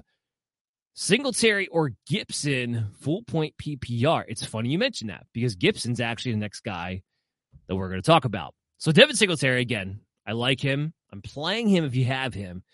But if you find yourself in a situation like Jacob here, where maybe you have to pick between the two, maybe you have other options at your flex position you'd rather go with, and you just need one guy for your RB2 spot, or maybe this is your flex spot, whatever the case may be. Gibson is getting all the pass catching work because J.D. McKissic's out of the way. And last week, he got more of the carries, more of the snaps. It's as if Washington finally decided, you know what? Brian Robinson, maybe it's because of the gunshot wound, or maybe because it's just what he was in Alabama. He's not a very explosive running back. And as long as Gibson's not fumbling, and that's a key point, if Gibson's not fumbling, he's the better running back. And now they're starting to give him back his old role, but with a bonus because since J.D. McKissic's out of the way, he's not allowed to catch the ball. So Jacob, especially full point PPR, I'm playing Gibson because even though they've leaned more on Devin Singletary and Buffalo as of late, he's still not catching the ball. Still not what he's doing. Gibson, however, is getting an all-around workload. So I'm going Antonio Gibson in that scenario ever so slightly, but I would like to see if I can find a way to play both of them if that's an opportunity as well. So that highlighted Antonio Gibson for us. Let's move into our lock-em-in wide receivers. Amon-Ra St. Brown. Of course you're playing Amon-Ra St. Brown. The volume's been there. I know the production, the touchdowns, not necessarily to the level that you would have wanted. I understand. But the target share, 8, 9, 10, 7, 8, 9, 10 again. He's the only weapon they got in the passing game right now. There's no TJ Hawkinson. Who cares if Josh Reynolds plays? Who cares if DJ Chark plays? Who cares if Khalif Raymond plays? Until Jameson Williams is out there, I don't give a damn who their second pass catcher is because they're pointless and they're insignificant. St. Brown's the only guy who's the only go-to guy, and it's a bit of a double-edged sword because defenses are keying on him, and it is holding him in check to some degree. But his floor is a wide receiver too. If he finds the end zone, he's a top 12 wide receiver. You're playing a guy like that. I'm locking in Gabe Davis this week. You got to play him against plus matchups. Plain and simple. Has it been frustrating? Did he turn into the guy did he have the breakout season so far that we were hoping for? No. He was banged up a little bit in the beginning of the season, and Josh Allen's banged up a little bit now, and that has something to do with it. The 6 targets a game doesn't help. But that's kind of the thing. The last 2 weeks, he's finally gotten over that mark. 9 targets, 7 targets, getting a little bit more involved than he was earlier in the season. Funny enough, now that Josh Allen has an elbow injury, makes sense of that. But against Detroit, if you can't play Gabe Davis in plus matchups like these where it lines up for him to score touchdowns, when are you going to play him? So I'm locking in Gabe Davis as top 24 receiver this week as well. Speaking of, what about Chris Godwin? Talked about Tom Brady. The guy I'm really excited about is Chris Godwin. Now, before we got into the bye week, Mike Evans was a little bit banged up. Not on the injury report. Should be okay. Should be active. We're not worried about that standpoint. But Godwin has been the guy. With no Russell Gage, he's a slot wide receiver. Tom Brady, while he's played better over the past 2 weeks, still looking to get the ball out of his hands as quickly as he possibly can. That leads to Chris Godwin just letting it up from a volume standpoint. He's not quite as valuable as St. Brown, but he's close. And if the Buccaneers offense could turn the corner here, well, Chris Godwin, he could turn into the Chris Godwin of old if what we saw in Munich is a sign of things to come, which means from a physical standpoint, this guy might be back. And that's all we need to see because he's already been getting the volume. The volume is not the question. The question is, what can you do after the catch? And can Tom Brady get better? Well, it looked like the offense started to turn a corner, so was Brady. And now physically, it looked like Chris Godwin's turning the corner. I got him as a top 20 wide receiver this week. Mike Evans, of course, on my side, my top 15. Reflection of Godwin might be eating into his work a little bit more than people are anticipating. But I have great excitement about these Buccaneer wide receivers, who I both have as lock-em-ins. What about Amari Cooper? You just got to play Amari Cooper. I know it's a little bit weird. He seems to go from having several games where he has like 100 yards and a touchdown, maybe even 2, to games where he has like 2 catches for 20 yards. There's like no in between. It's strange. We still have one more week of Jacoby Brissett. I get it. You're playing Amari Cooper. You're playing Amari Cooper. I mean, if Tampa Bay, I don't know what the weather in Cleveland is going to be like yet, and that's something I think we do have to keep our eye on. But if Tampa Bay does turn the corner against that Cleveland Browns defense, which has been subpar so far this season, this game could have sneaky shootout potential in its own right. So we could be looking at a pretty good game from Amari Cooper. I got him as a high-end wide receiver too. And, of course, Terry McLaurin, who apparently Taylor Heineke is the guy that unlocked him. I didn't like Taylor Heineke for Terry McLaurin last year. I didn't. Remember, he finished in half-point PPR leagues, the wide receiver 25. It was nothing special. That was disappointing for what Terry McLaurin was, who was expected to have a Chris Godwin-like breakout last season. It didn't happen. But I guess this year, I don't know, I guess Heineke learned his lesson. Because all of a sudden now, Terry McLaurin's been uber consistent over the past month, ever since Heineke's taken over, which has been about a month now. Go figure. So there you go. Terry McLaurin. Lock him in as the top 20 receiver too. Let's talk about the tight ends a little bit. Dalton Schultz. It wasn't a great week last week, but again, last week was one of those aberration weeks. Like, I don't know what you're supposed to do about last week. They won 40-3. They didn't have to do too much offensively. Here's what we know. We know that when the Cowboys are in a situation where they actually have to throw the ball, more than 30 times, preferably, CeeDee Lamb, Dalton Schultz, they're getting targets. Maybe that changes in what's looking like the OBJ Bowl on the Thursday afternoon game between the Giants and the Cowboys. I can't believe it. By the way, side note, I can't believe the Giants are even on the table. I know he'd get more playing time, I suppose, with the Giants. And even though technically they had the same record, I don't think there's anybody alive, except for maybe a Giants fan, I don't know, who would actually look you in the eye and objectively tell you that the Giants are a better team than the Cowboys. There's no way.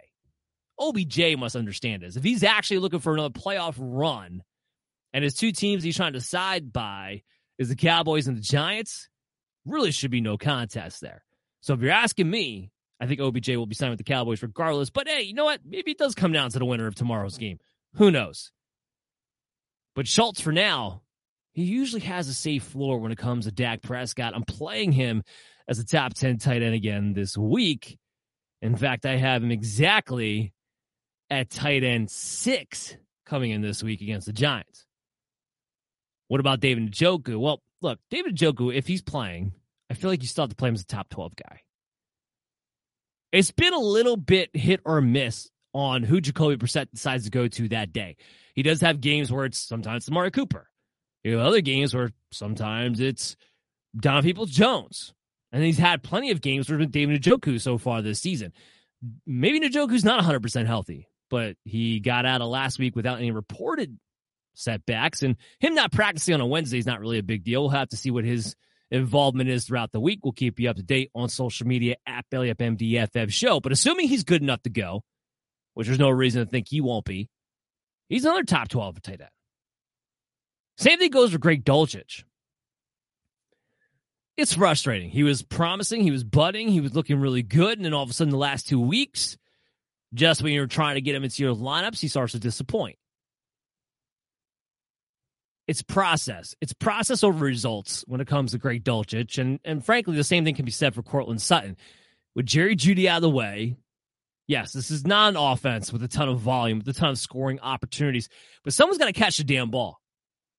And if it's not Courtland Sutton and Greg Dulcich, who is it really going to be? It's a good match against Carolina. There's a situation in which I'm still playing Dulcich at a top 12 tight end this week. So lock him in too. Let's move into our look out for. Look out for. I don't have any lookout for quarterbacks, so let's switch into the running backs. We talked about Elliott already. We talked a little bit about Mostert. Again, you're going to want him to do his damage in the first half, but it's Houston, so he probably will be able to. So enough so to be an RB3. You could definitely play Raheem Mostert as a flex play this week and feel good about it. Cordell Patterson. That's a frustrating one. We talked about him a little bit earlier in the show, too, because we had a question about Cordell Patterson. The one thing you got going is, Washington's been much better, especially along their defensive front, and they might be getting Chase Young back this week. And a lot of people think about him being a pass rusher, but he's a good all-around defensive end. It makes everybody on that defensive line better, too. Patterson's healthy. He's explosive, so it only takes one play, and he's still the guy when healthy and when being utilized properly, or I can't even say properly, when he's being utilized, period, he's usually the guy who gets the goal line work. So he has a touchdown upside, and usually he'll lead the backfield by maybe 1 to 3 carries. So he's at least a high-end RB3 play,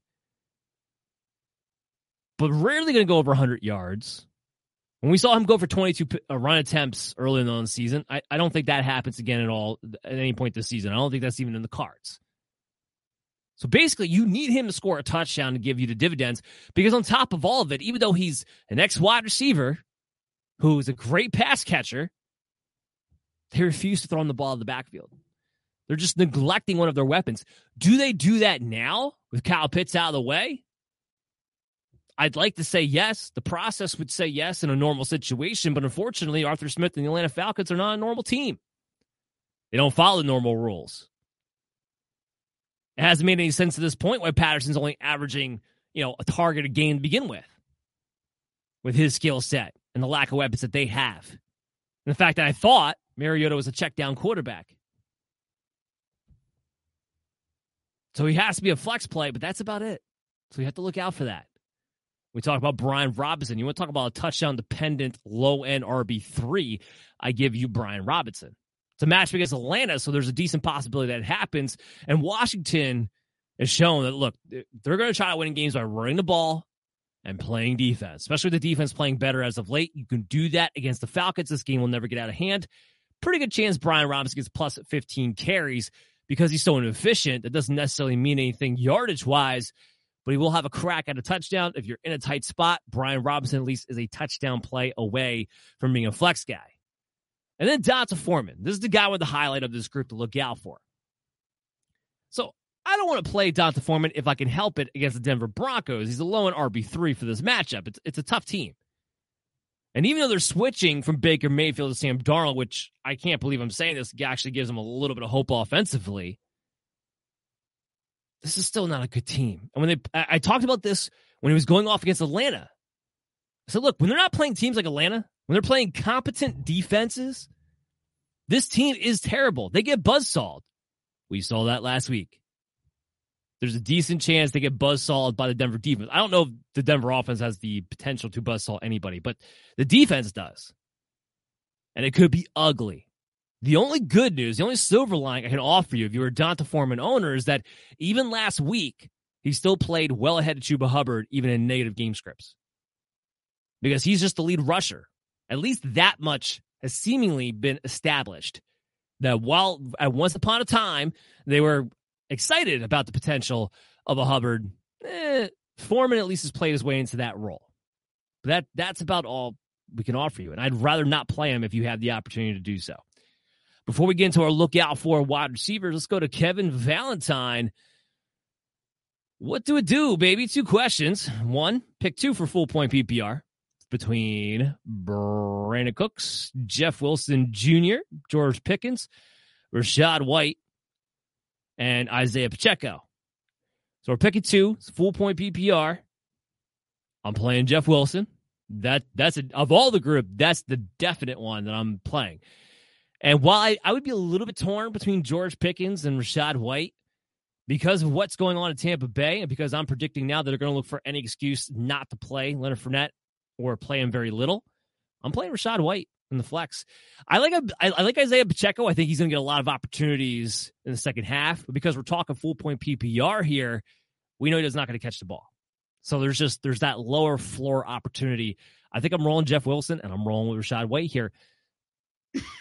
And I'm assuming that's Brandon Cooks when you say Cooks, by the way. If it's Dalvin, if it's Dalvin Cooks or anything like that, forget about it. The other question, should I feel confident starting the Bills defense tomorrow? Against the Detroit Lions, why wouldn't you? Here at the Container Store, we believe you shouldn't be limited to just one happy place. Your home should be full of them. That's why we're giving you 30% off every custom Elfa space. From closets and pantries to playrooms, offices, and garages, you can transform any area with Elfa and save 30%. Here's another happy thought.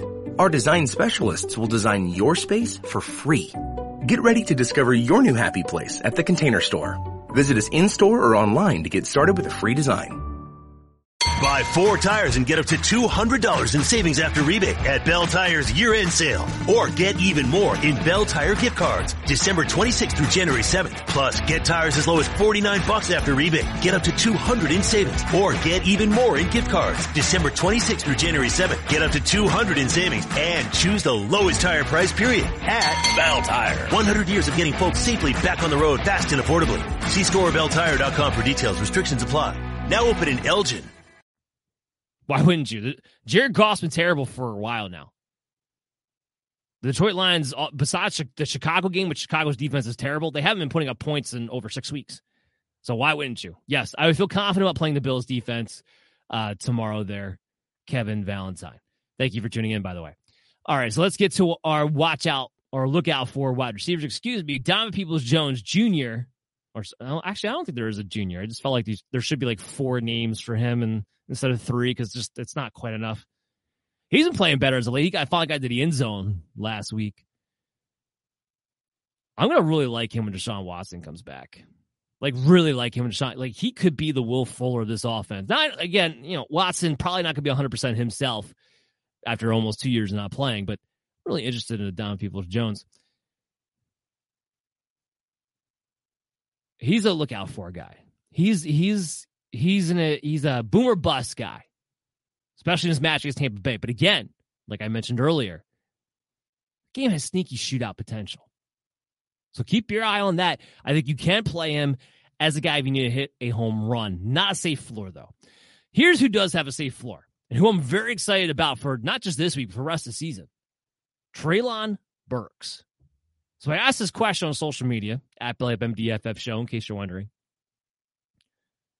Who's more likely to be the league winner or the better, the better valued fantasy football wide receiver the rest of the year? Do you guys think it's Treylon Burks or do you guys think it's Christian Watson? Now, I put these questions out there just to try to get some engagement and see what people are thinking and feeling. And I always put out what my take's going to be first, too. And my take is Treylon Burks. I wanted Treylon Burks more than I wanted Christian Watson.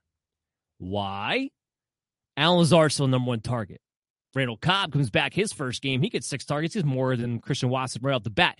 If Watson doesn't score touchdowns, he has no value. Well, Treylon Burks isn't scoring touchdowns, and yet he had a great game. Now that he's back and healthy, and he was already trending in that direction before he had the injury, he's playing that A.J. Brown role within the offense more and more and more.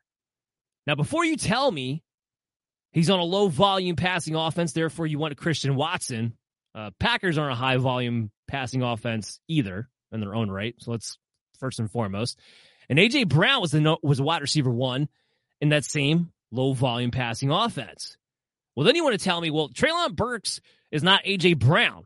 Well, I have 2 things to say to that. One, how do we know he's not that caliber of wide receiver yet? This is rookie season. Number 2, even if he's not A.J. Brown, he's athletic like him, he's big like him, and he's playing that role like him. Plain and simple. And again, I'll reiterate for the record, you can go back and listen to our draft special and all of our tapes from the summer. I copped him to Davante Adams. That's who I think Treylon Burks is from an athletic perspective. He is Davante Adams. He's a stud. So I don't really question the caliber of wide receiver. Everything lines up where Treylon, and the other thing here's about Treylon Burks, I forgot to mention this part, he doesn't have a Corey Davis early in his career like A.J. Brown did that he had to deal with. I'm all over Treylon Burks being the featured wide receiver of this team with a Ryan Tannehill who over the past couple of weeks has actually been throwing the ball better than he was the entire season. Big fan of Burks. Definitely belongs in your lineups this week.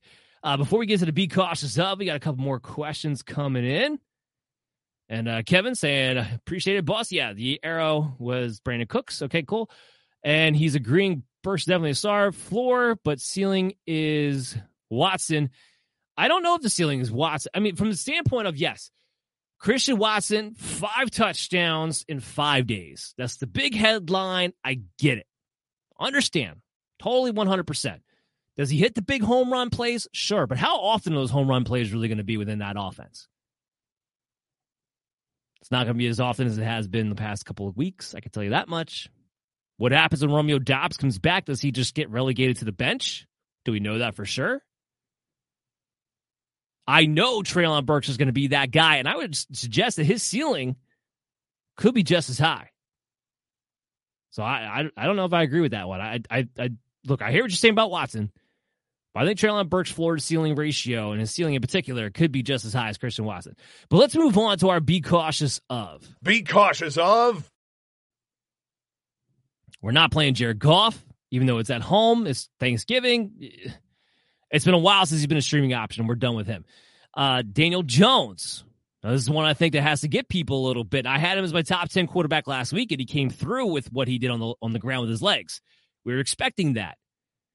And I went back to it, and I said earlier, look, I know the Dallas Cowboy defense, they seem to have the flu bug, and they have a lot of players who are sick and possibly even out.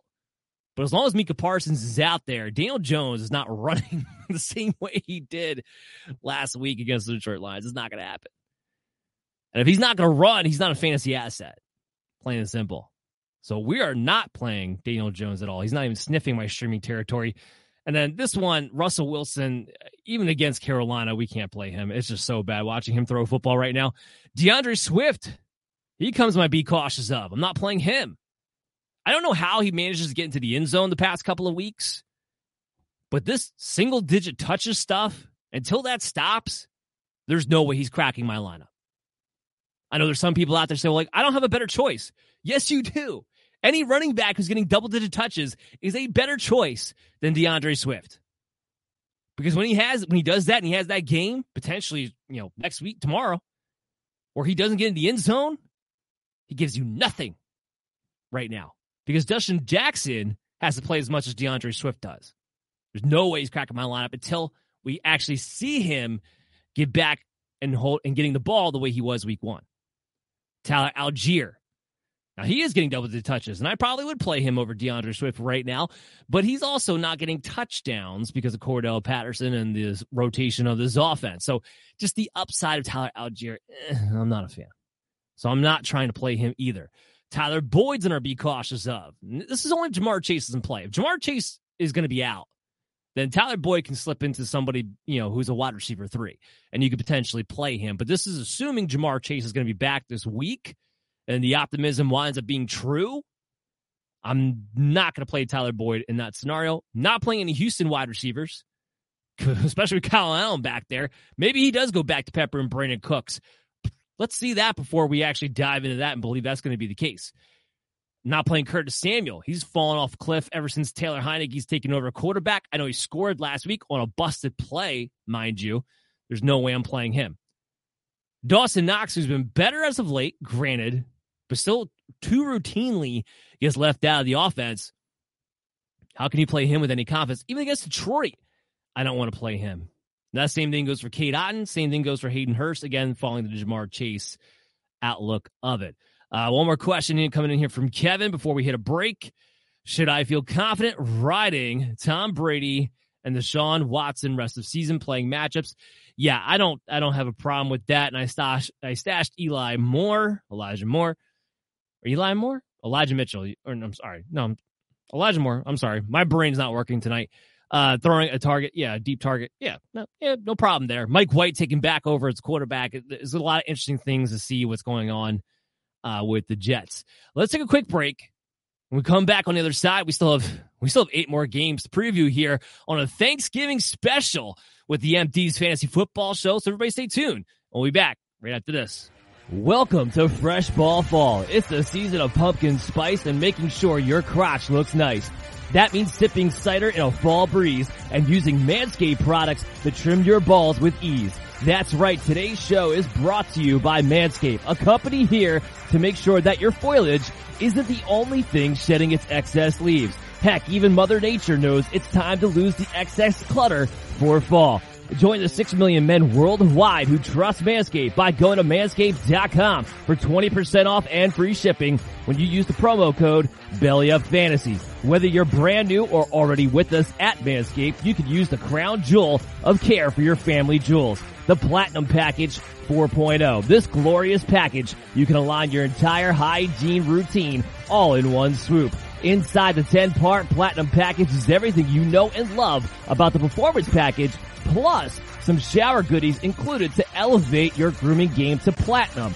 You can now completely upgrade your shower routine with the Ultra Premium Body Wash and Ultra Premium 2-in-1 Shampoo and Conditioner. You'll have your skin and hair feeling hydrated and smelling fresh. Don't forget to apply their aluminum-free Ultra Premium Deodorant. And don't worry, it's not pumpkin spice, it's a cologne-quality fragrance. Get the Platinum Package this fall. These products are guaranteed to be hits for your dangly bits. Go to manscaped.com to get 20% off and free shipping with the promo code BELLYUPFANTASY. That's 20% off and free shipping at manscaped.com when you use the promo code BELLYUPFANTASY. Manscaped, clear out the leaves. It's your tree trunk's time to shine. This is the MD's Fantasy Football Show with Dan Mater, giving you the X's and O's of all things fantasy.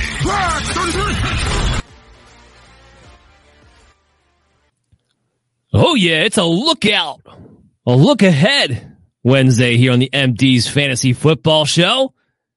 Looking out for everything. Looking out for that holiday traffic. Please be safe during your travels. It's the busiest travel weekend of the year, which has always blown my mind that Thanksgiving weekend somehow is busier than, Christmas couple days, but that's what they say. And I hope everybody just stays safe. I also hope you subscribe to the MD's Fantasy Football Show. That way you get notified whenever we have new content available. I hope you also check us out in your favorite podcast app to stay up to date with the show when you're on the go. While you're on that drive and staying safe, maybe keep your nerves calm when you listen to us in the car ride home. We're available in your favorite podcast app. Give us that 5-star review. It really helps us out. As always, I'm your host, Dan Mater. And again, it's a full Week 12 preview. So we went through 8 games that first segment, and now we're going through 8 more games here. We're going to talk about the Bears and the Jets. We're going to talk about the Ravens and the Jaguars. We're going to talk about the Chargers and the Arizona Cardinals, the Raiders versus the Seattle Seahawks, the Rams against the Chiefs, the Saints against the Niners, the Packers against the Eagles, and the Steelers Monday night against the Indianapolis Colts. So let's go ahead and hit our obvious starters for these matchups. Obvious starters. Welcome back, Captain Obvious. Yes, I am. So Lamar Jackson, he actually didn't practice today, dealing with what they call a hip issue. But John Harbaugh came out right away and said he's not worried about it. We're not worried about not seeing him on Sunday. And Lamar Jackson is an obvious starter, and I know he hasn't played like it as of late. I get it. It's the Jacksonville Jaguars. I mean, that's all you really need. And as long as he's out there and fine, and what everybody's saying that he will be, Lamar Jackson has to be played. He has to be a top 5 guy in a matchup like this against the Jags. So there's really not much more to go into it. Is it frustrating that he hasn't putting up nearly as many touchdowns, not as high of a touchdown rate as we're used to seeing out of Lamar? Of course it is. But it's kind of like the Josh Allen thing. Like, it feels worse because these guys are playing more like mortal quarterbacks. But they're still top 10 guys. They're still QB1s. Lamar a little bit less so than a Josh Allen, but still. Obviously, you're starting Patrick Mahomes. Obviously, you're starting Jalen Hurts. For the running backs for these matchups, obviously, you start Travis Etienne. Now, I know they just claimed Darrell Henderson. That's not going to affect Travis Etienne in any kind of way. Their backup is JaMycal Hasty. That should tell you all you need to know is why they decided to make a claim for Darrell Henderson. Okay? This is not a move to be like, oh, we got to get Etienne less volume. I don't think that's the game plan here. I think the game plan is let's not have JaMycal Hasty be our backup running back. I think that's the game plan here. Austin Eckler, you're obviously starting him. Josh Jacobs, Kenneth Walker, who potentially could be the RB1 overall. That's big. Christian McCaffrey, who, by the way, we're not worried about his usage. Like, I said this during the primetime recap. If you didn't see the Monday game and you saw that, 2 weeks in a row now, Elijah Mitchell's out-carried Christian McCaffrey. He still didn't out-touch him. McCaffrey still had 14 touches in a game that the 49ers completely and utterly dominated, with 7 of them coming through the air, which was those half-point, full-point PPR guys. That's what you're hoping for. That was your big fear when he was traded from Carolina to San Francisco. I didn't hear a whole lot of people talking about, they're so afraid because he's not getting all the work. They were afraid that he wasn't getting thrown the ball. Yeah, since he's become the starter in 3 games now, he hasn't had less than 6 targets.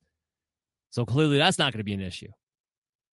And in games in which it's neutral game script, Christian McCaffrey dominates. Elijah Mitchell didn't have a carry until late in the first half. In fact, going into 2 minutes, actually. So if they're in competitive games, it's going to be the Christian McCaffrey show. I'm not too worried about it. Let's put it that way. Jonathan Taylor, welcome back to RB1 status, bub. No, I shouldn't say welcome back. He's been there for a couple of weeks now, but welcome back to the feeling for us fantasy rankers and owners of being able to confidently expect and project you to be an RB1. I got him as a top 8 guy this week. Would it be nice if he got, more receptions, more volume in the passing game with Nyheim Hines gone? Yeah, sure, it'd be nice. I don't think you care because you drafted Jonathan Taylor knowing that might not always be his role every single week. He might not always get those opportunities because you're expecting Nyheim Hines to be there all season long. We're expecting him to get traded. So as long as he's running well, that's all you can ask for. Obviously, start Davante Adams, who's been on a hell of a 3-week tear. I don't expect that to slow down against Seattle. Obviously, play Mark Andrews. He'll get out of his slump as soon as he's feeling a little bit better himself. Jacksonville could be a good opportunity for him to do that. Obviously, Travis Kelce. The guy that I want to highlight of this obvious starter group with Pat Freiermuth. His target share has upticked almost every week since Chase Claypool got traded to the Chicago Bears. to the point now where Pat Freiermuth is probably somebody we're going to consistently rank at least inside the top 8, if not higher. We saw it last week, and when the Steelers are in situations that they have to come back from behind, and because Kenny Pickett's a terrible quarterback, and he's not the answer, by the way, we can already tell that. Come on now. Mary redeemed a $50,000 cash prize playing Chumba Casino this year. I was only playing for fun, so winning this was a dream come true. Chumba Casino is America's #1 social casino experience. It's serious fun. With over 80 casino-style games to choose from, you too could win life-changing amounts of cash. Be like Mary. Log on to ChumbaCasino.com and give them a whirl. That's ChumbaCasino.com. No purchase necessary. Void where prohibited by law. 18 plus. Terms and conditions apply. See website for details. The voice in the preceding commercial was not the actual voice of a winner. Here at the Container Store, we believe you shouldn't be limited to just one happy place. Your home should be full of them. That's why we're giving you 30% off every custom Elfa space. From closets and pantries to playrooms, offices, and garages, you can transform any area with Elfa and save 30%. Here's another happy thought. Our design specialists will design your space for free. Get ready to discover your new happy place at the Container Store. Visit us in-store or online to get started with a free design. But what does he have to do? Well, he has to have high volume, and he's got to move the chains. And Pat Freiermuth is pretty much acting as a slot wide receiver. That's what he's pretty much been. So even though what's been frustrating about Freiermuth is that Zach Gentry gets a lot of work when they get inside the red zone because he's a better pass or better run blocker, And that's why Freiermuth, along with Deontay Johnson, is just not getting in the end zone, not scoring. So that caps the ceiling, of course, but the volume for Freiermuth has been pretty much the #1 pass catcher for the Steelers. Maybe he's not the #1 targeted guy. Maybe that is Deontay Johnson, but the pass catcher has been Freiermuth. So we like him a lot there, too. Let's dive into our lock-em-ins. Lock 'em in. It's a lock. I'm locking in Justin Herbert, top 10 quarterback. I said as long as he's got one weapon, he could be a top 10 guy every single week. He was last week. He'll have Keenan Allen this week. And frankly, that's the more important one of the two. You lock in Geno Smith, who, by the way, this week in particular, comes into the top 5 quarterback for me, #4 on the week in particular. It's the Raiders. They're terrible. They make everything look great. They even make bad look great. But more importantly than that, I'm expecting a little bit of a shootout here between the Raiders and the Seattle Seahawks. And that's why I like Geno Smith so much this particular week. What about the running backs? So these lock-em-in running backs, I got a couple of them right off the bat that are frustrating. Actually, a few of them that are frustrating. But they still wind up having to come in inside the top 24 when you actually lay out the analysis of it. So James Conner, you got to lock him in as the top 24 running back. The touchdown, even against San Francisco, he finds a way to get into the end zone. With all these pass catchers out, where they might be down to DeAndre Hopkins, Greg Dortch, and like nobody else, plus playing against the Chargers, which is a fantastic matchup for running backs. The slow poke that is James Conner can still go for 100 yards and a touchdown. Even if he doesn't go for 100, he still has a 2-touchdown upside in a game like this.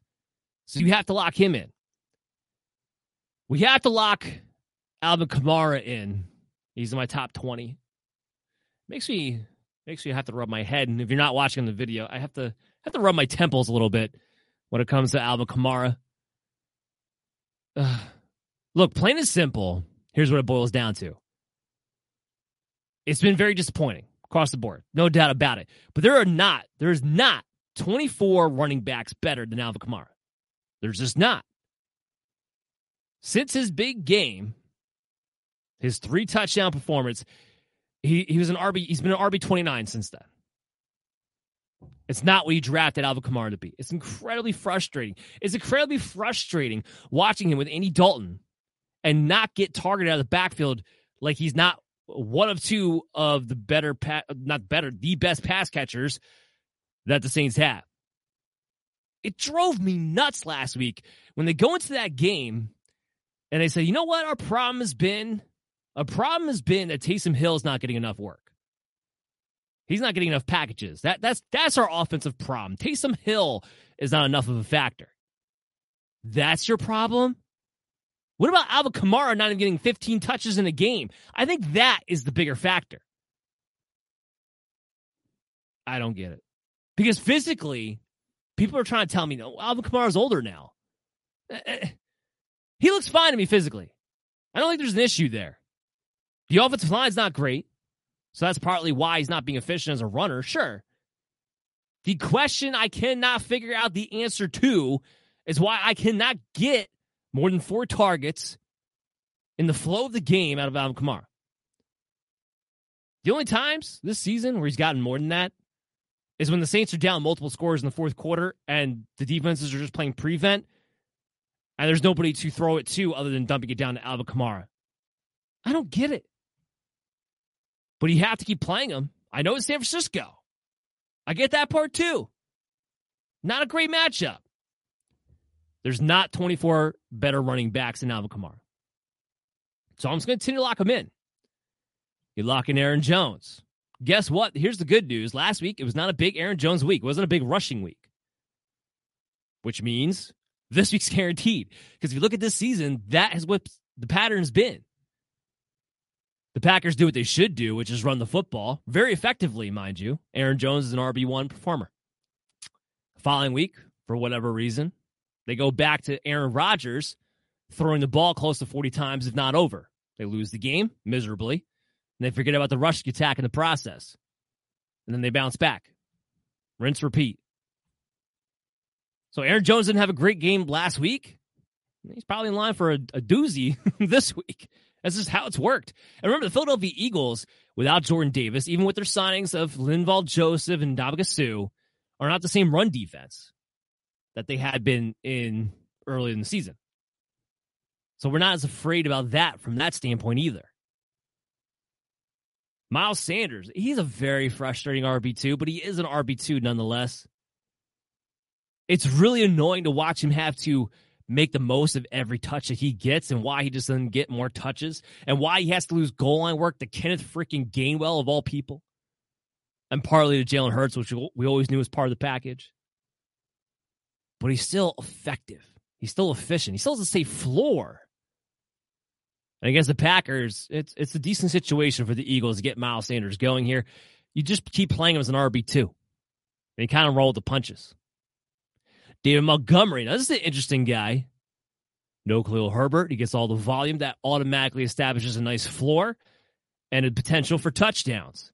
We add in a little bit of the Justin Herbert injury to his shoulder, which, like I said, and Brian Scott brought up, that could mean they're not running him as much.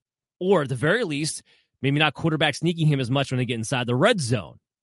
Meaning more likely they'll hand that ball off to David Montgomery.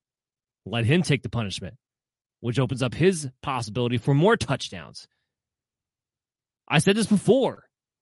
As long as David Montgomery is getting the volume, he's at least an RB2. And that continues to be the case, and that's why I'm playing him as such. Again, this week, even a tough match against the New York Jets, I don't care.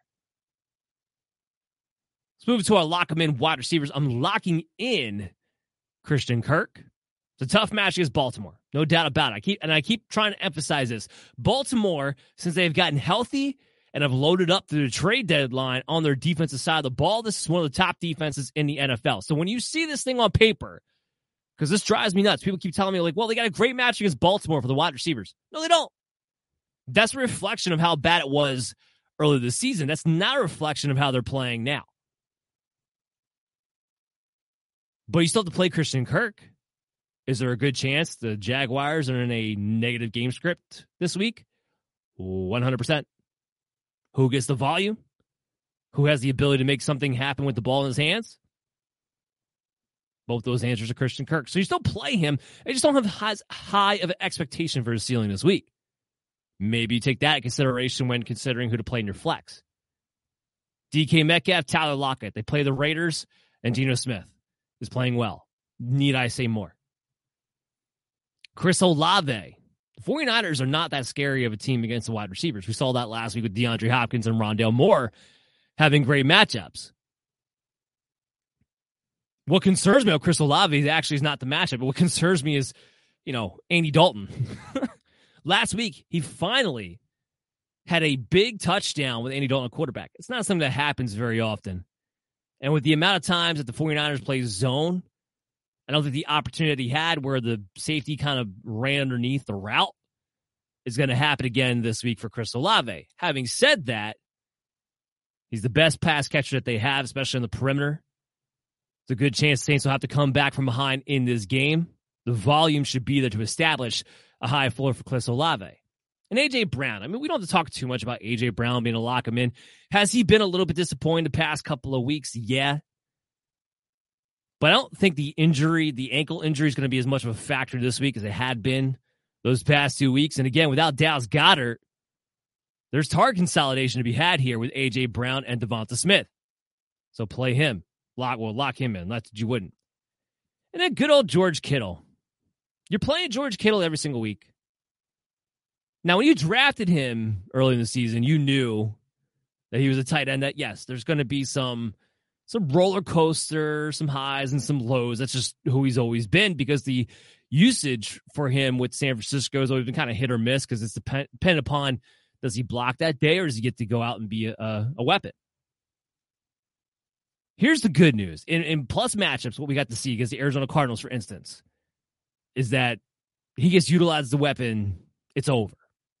And he has matchups like the Miami Dolphins, who are terrible against the tight end. Matchups against the Seattle Seahawks coming up, who are terrible against the tight end. He'll be good in those games.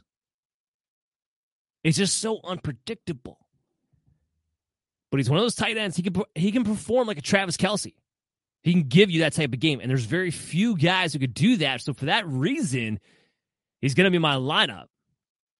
Maybe you look at George Kittle as your boomer bust guy in your roster. That's what you should really do. So you maybe in your flex, you're playing a safer floor. Maybe your wide receiver 3, you're playing a guy who's a safer floor because you're already taking the home run hit at the tight end position who you can't bench because he's too good in order to do so.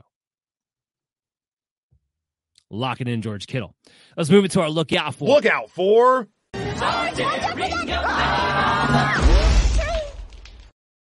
It's funny, we actually got this question earlier in the show already.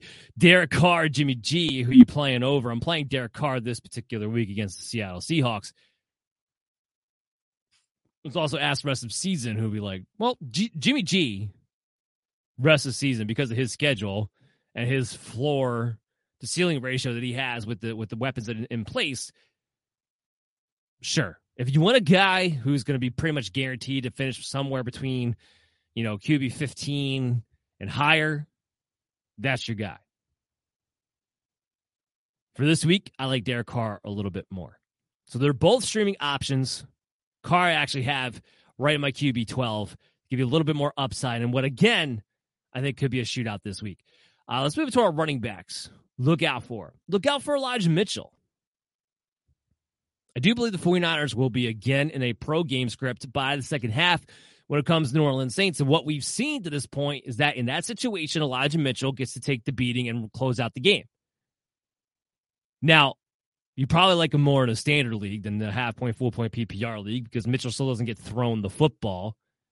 But if you find yourself in a tight pinch, and this doesn't just go for this week, this is any week. If you find yourself in a tight pinch and the expected game script for San Francisco is to be in a pro-ish game script up by probably a couple scores at some point this game, if not at least by the second half, then Mitchell can be a guy that you play as an emergency flex play. He at least has standalone value. So he's an option. Not a great option, but an option. What about Najee Harris? Let's talk about him. 2 games in a row where he's finally getting back to over 20 opportunities. That's what you need out of Najee Harris. He's never going to be the efficient guy. He's never going to be the big play guy. He's going to be the guy that needs 20-plus opportunities, and if he gets that, he can be an RB1.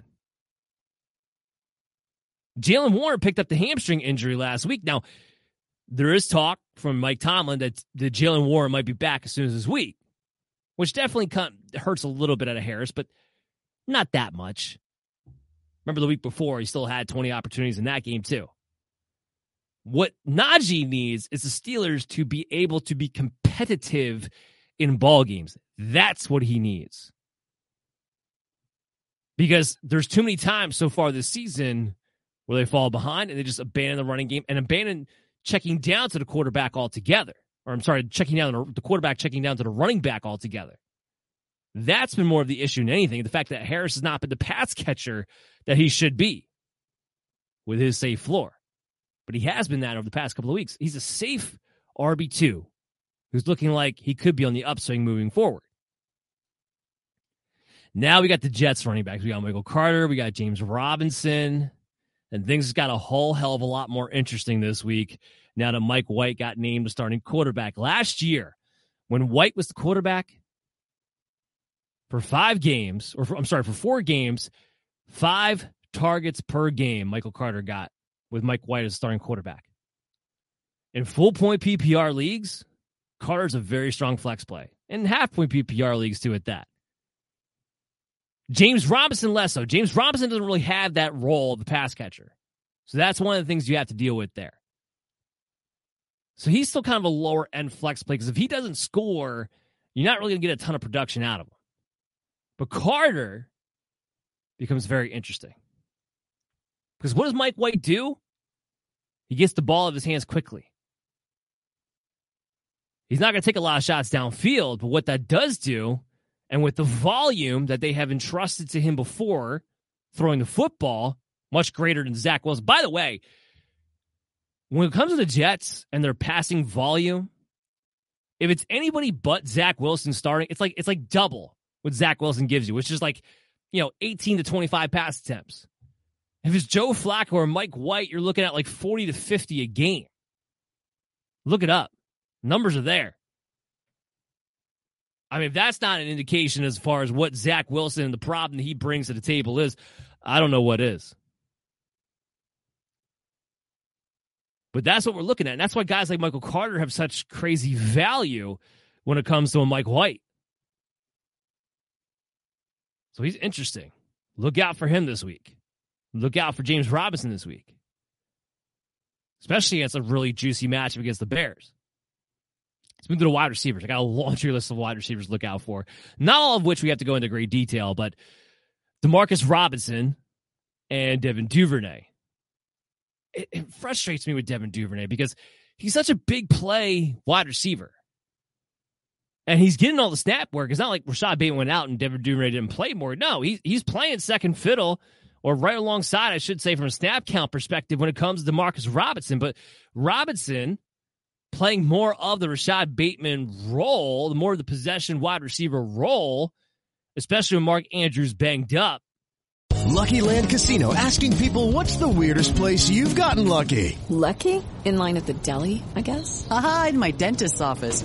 More than once, actually. Do I have to say? Yes, you do. In the car before my kids' PTA meeting. Really? Yes. Excuse me, what's the weirdest place you've gotten lucky? I never win and tell. Well, there you have it. You can get lucky anywhere, playing at LuckyLandSlots.com. Play for free right now. Are you feeling lucky? No purchase necessary. Void where prohibited by law. 18+. Terms and conditions apply. See website for details.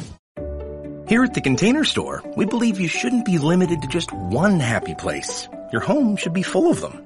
That's why we're giving you 30% off every custom Elfa space. From closets and pantries to playrooms, offices, and garages. You can transform any area with Elfa and save 30%. Here's another happy thought. Our design specialists will design your space for free. Get ready to discover your new happy place at the Container Store. Visit us in-store or online to get started with a free design. Has been pretty effective. Now, I do wonder when Mark Andrews is actually feeling more like himself, and it could be as soon as this week, because I believe he practiced in full today. I do wonder if Demarcus Robinson is still going to be getting these high target games. You know, I wouldn't get too excited about what we saw last week, getting 128 yards. Like that's somehow going to be a consistent possibility moving forward, because it won't be. We know what Demarcus Robinson is. But against Jacksonville, it's tantalizing. Against Jacksonville, it's a possibility for a flex play. He's at least a wide receiver 4 for me this week. Duvernay it's either he's getting all the touchdowns and hitting home runs left and right, or he gets one target and one catch for 10 yards. And that's it. So I'm playing Robinson over Duvernay. Probably not playing Duvernay at all, but you're looking around for value, and the process says there should be some here somewhere. The Rams receivers, this was more of an interesting conversation. We thought there was still a possibility Stafford could play. And, there's a potential that Wolford could, in which case Van Jefferson, emergency flex, wide receiver 4 possibility. But if Bryce Perkins is going to be the starting quarterback, I'm not interested in anybody outside of Tyler Higbee at all from any position. We get the 49ers receivers. We kind of mentioned them a little bit earlier, actually, in the show. Somebody asked, they wanted to start 2 players out of 4, and they had both Debo and Brandon Ayuk, and my answer is actually to play both Brandon and Debo. I have Ayuk about 1 spot ahead of Debo Samuel for this particular week. Look, last week, believe it or not, was the second best game Debo Samuel has had so far this season. That says a lot. That says a lot. And Ayuk, who up until last week had been the most targeted pass catcher, still found a way to get 2 touchdowns. They trust him in the red zone. Jimmy G trusts him in the red zone. And he's playing like a big boy. He's playing a big physical wide receiver in that situation. And that's why he's getting those looks. And until we see Debo more consistently get the usage that we saw on Monday night in Mexico City, I can't say with any confidence this guy's turned a corner. Now, he's still a top 24 wide receiver, but he's not a wide receiver 1 anymore. Not when this volume is so unpredictable about where it's going to go every single week with the 49ers. You play both as the top 24. I'm playing Ayuk a little bit ahead of Debo. I would just temper expectations on any given week. Let me talk about Allen Lazard. I mentioned him a little bit in passing because we did discuss Christian Watson earlier in the show. Allen Lazard's still the number 1 receiver. He had 11 targets that week on Thursday. The only difference was he didn't get the red zone look. He's still a red zone type of wide receiver. So let's not panic here on Allen Lazard. If there's a Packers receiver that I'm going to play, I'm going to always have Lazard ranked number 1. Yes, Christian Watson can have the higher ceiling. And that's true. And that's more of a roster construction thing. If you find yourselves in a situation where you got to hit the home run, fine, I get it. But Lazard's still the guy. Let's not overreact to it's an incredible streak by Watson over 2 weeks and 5 days. Let's not overreact. We had a question coming in here from Jay. He's asking me, Jamal Williams from Detroit, Tyler Boyd, Curtis Samuel, or Josh Palmer, which one are you flexing? I'm flexing Jamal Williams. I am playing the guy who leads all running backs in touchdowns. Plain and simple. Outside of Jamal Williams, the only other guy I consider on this list would be Josh Palmer because we don't expect Mike Williams to play. And I'm purposely leaving out Tyler Boyd because we are thinking Jamar Chase is a good shot to play here. But I'm playing the running back who leads all running backs in touchdowns if I'm picking one out of that group. He also has a second question here. Tight end Dawson Knox or David Njoku. Actually kind of talked about this earlier in the show. It is David Njoku for me. Dawson Knox, maybe he does score tomorrow against Detroit. There's too many times where I've watched this guy just be left out of the offense, though. And David Njoku, who should be ramping up his playing time this upcoming week in what could be a shootout game against Tampa Bay, who's terrible against the tight end position, I'm going to take the safe floor of David Njoku in that one. That's just me. Getting back to our lookout for wide receivers, Jay says, go Cowboys. Yeah. I mean, pretty good chance to win tomorrow. Getting back to our lookout for wide receivers, Devonta Smith, again, without Dallas Goedert, safe target floor. We're talking 7, 8, 9, 10 targets out of this guy. You're playing him as closer to a low-end wide receiver, too, with a floor of that range. George Pickens. George Pickens, the lookout for guy. It's a tough matchup on paper, okay, against the Indianapolis Colts. And yes, but Stephon Gilmore is going to be the guy who likely covers Deontay Johnson. The backside corner of the Colts can be taken advantage of. And George Pickens, we should be talking about Pickens right now in the light of he had his big breakout game last week. Because he should have had 2 touchdowns. He dropped the one easy ball. He's wide open. He would have walked in for a big-time touchdown. He dropped it.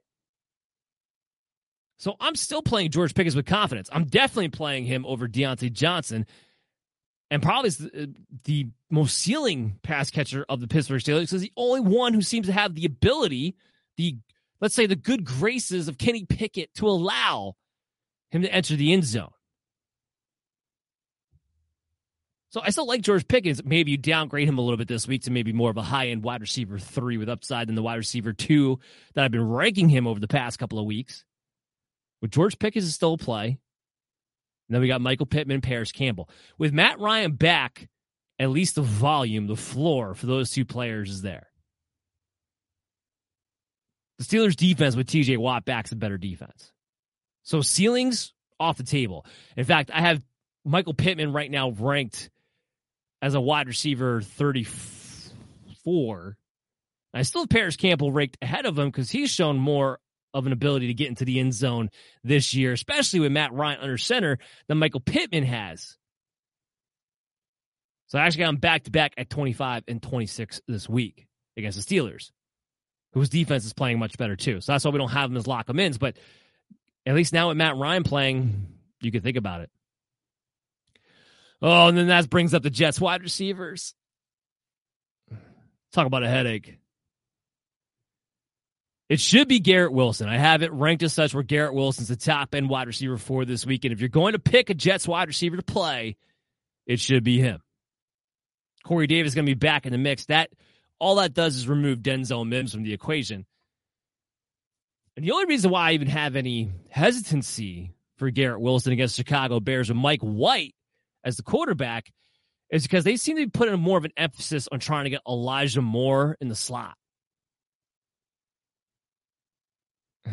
Wilson's been the more productive wide receiver. Wilson's been in the good graces of the coaching staff for longer portions of the season here. And Mike White, again, gives the uptick you need. I am willing to take a shot on a Garrett Wilson. Everybody else, we kind of have to wait and see. As far as the tight ends go, my lookout for tight ends, we're back to having to look out for Taysom Hill. I just want him to go away. But after last week, they said, Taysom Hill, that him getting more involved, that was the problem here. And then they got him more involved. In fact, quite a bit. And because they wound up winning the game, one would stand to reason that they'll probably want to get him more involved again this week. As stupid as it is. So it makes him an option at the tight end position. Plain and simple. Not a great option, not a top 12 option, but inside the top 15 is a streaming option. There's a very good chance, based on the data we have as of recently with the coaching staff, that he's able to get enough volume for me to feel like he should be a top 13 guy, which is where I have him ranked right now. Cole Kmet. Love Cole Kmet. And again, I'm expecting Justin Fields to play. But the Jets' defense has been very good, especially as of late. And Robert Saleh, whatever the magic is, we used to think it was Fred Warner, but maybe it's just where Robert Saleh goes. The magic that San Francisco has against tight ends has now followed him to New York with the Jets. Tight ends don't score against the Jets. So while Cole Kmet has been hand in hand with Justin Fields and their rise up, the fantasy relevancy, he's my tight end 14 this week. I'm not really looking to take advantage, or I'm not looking to have Cole Kmet be the one who takes advantage this week at the tight end position. I still want him. I still want to keep him if you can. But in a week where we don't have any buys, he's not inside my top 12 in this matchup. All right, that brings us to our Be Cautious Of. Be cautious of. Be cautious of Trevor Lawrence. So this is a guy who's been a streamer off and on. So I feel like we had to kind of make sure we mentioned him and just keep mentioning the fact that the Baltimore Ravens is a tough team. This is a tough defense. They're not the guys you can take advantage of before. Right now, ECR's got him at 14, and I disagree. He's at 17 for me. He should not be in your streaming options with nobody on bye. This Ravens defense is more what we've seen over the past couple of years, not what we saw at the beginning of this year. Aaron Rodgers. He's my QB 16, so he's a little bit more in the question. But again, nobody's on bye. Should have a better option than Aaron Rodgers this week.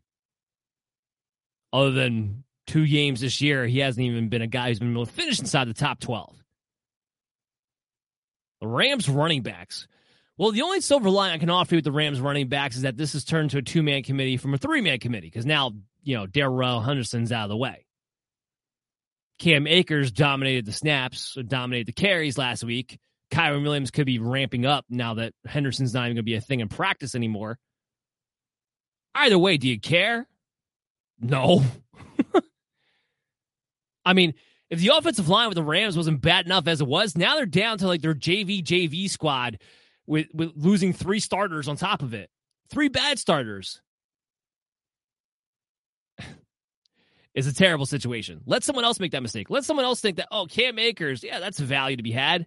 No, it's not. Be cautious. Be cautious of Zay Jones.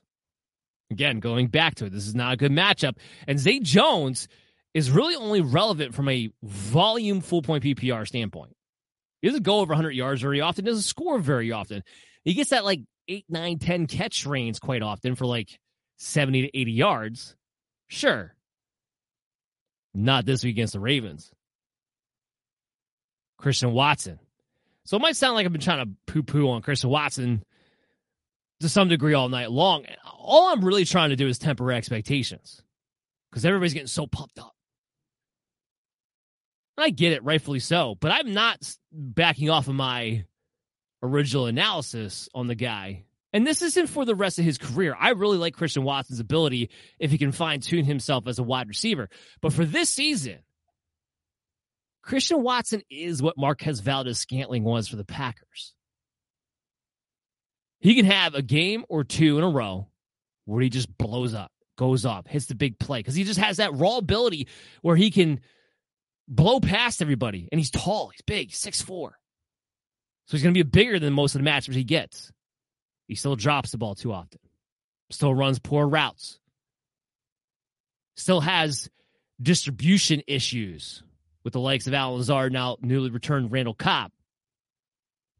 I don't have Christian Watson inside my top 36 this week against the Philadelphia Eagles. That's the other part of this. Eagles corners, yeah, he's not taking advantage of them like he was the past couple of weeks. Sorry. If Watson doesn't score this week, he's not going to be very fantasy relevant. That's the problem. There's no floor there. So I would not play him this week. Not playing Deontay Johnson. I'm not taking a shot on Darnell Mooney. Even if Sauce Gardner is limited, I'm not taking my shot on Darnell Mooney this week. Just a lot of bad vibes around the Bears right now with some of the injuries. And, of course, the Jets defense playing very well as of late. Oh, man, that does it for the show. 2 hours, over 2 hours. 2 hours and 10 minutes is what we're going to be at. Woo. Haven't done this long a show in really since the NFL draft special. And that one, of course, that's a different story. I mean, we go 6 hours for the first round and 6 hours for the second and third round for those. That's a different type of show, though. There's a lot of talk, especially with just me tonight. I hope you guys enjoyed it. And yes, it's early in the week, so this is not as much information on the players we normally have, but we will be available to you on social media throughout the weekend at BellyUpMDFF Show. We're still doing our Cashing Friday show at 10 p.m. Eastern on Friday. Chris Dowell will join the show with us. We'll go through our DFS lineup, trying to win you guys some money through the weekend. Chaz Flaherty will join the show for that as well. Make sure to check us out for that. Everybody, just please enjoy your Thanksgiving. I know we will here. You guys deserve it. We got one more question coming in. Oh, you caught me just in time. Cap for life. Hey, bro, wide receiver 2, spot Darius Slayton, Christian Watson, DeMarcus Robinson, or Paris Campbell. Flex, I have both Tampa Bay, Rashad White, and Fournette. Do I go back or one of the leftover receivers mentioned? Thanks.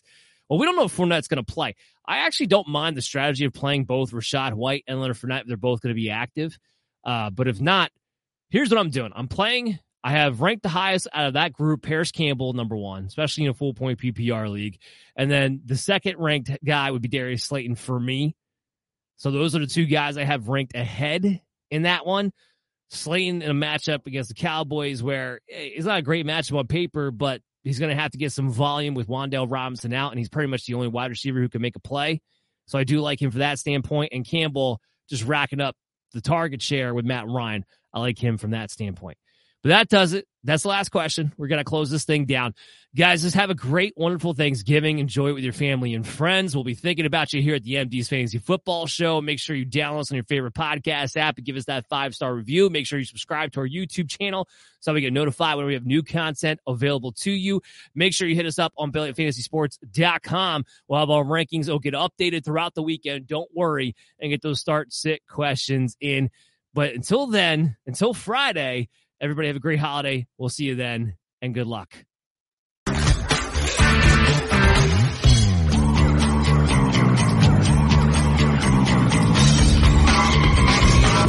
Mary redeemed a $50,000 cash prize playing Chumba Casino this year. I was only playing for fun, so winning this was a dream come true. Chumba Casino is America's #1 social casino experience. It's serious fun. With over 80 casino-style games to choose from, you too could win life-changing amounts of cash. Be like Mary. Log on to ChumbaCasino.com and give them a whirl. That's ChumbaCasino.com. No purchase necessary. Void where prohibited by law. 18+. Terms and conditions apply. See website for details. The voice in the preceding commercial was not the actual voice of a winner. Here at the Container Store, we believe you shouldn't be limited to just one happy place. Your home should be full of them. That's why we're giving you 30% off every custom Elfa space. From closets and pantries to playrooms, offices, and garages, you can transform any area with Elfa and save 30%. Here's another happy thought. Our design specialists will design your space for free. Get ready to discover your new happy place at the Container Store. Visit us in-store or online to get started with a free design.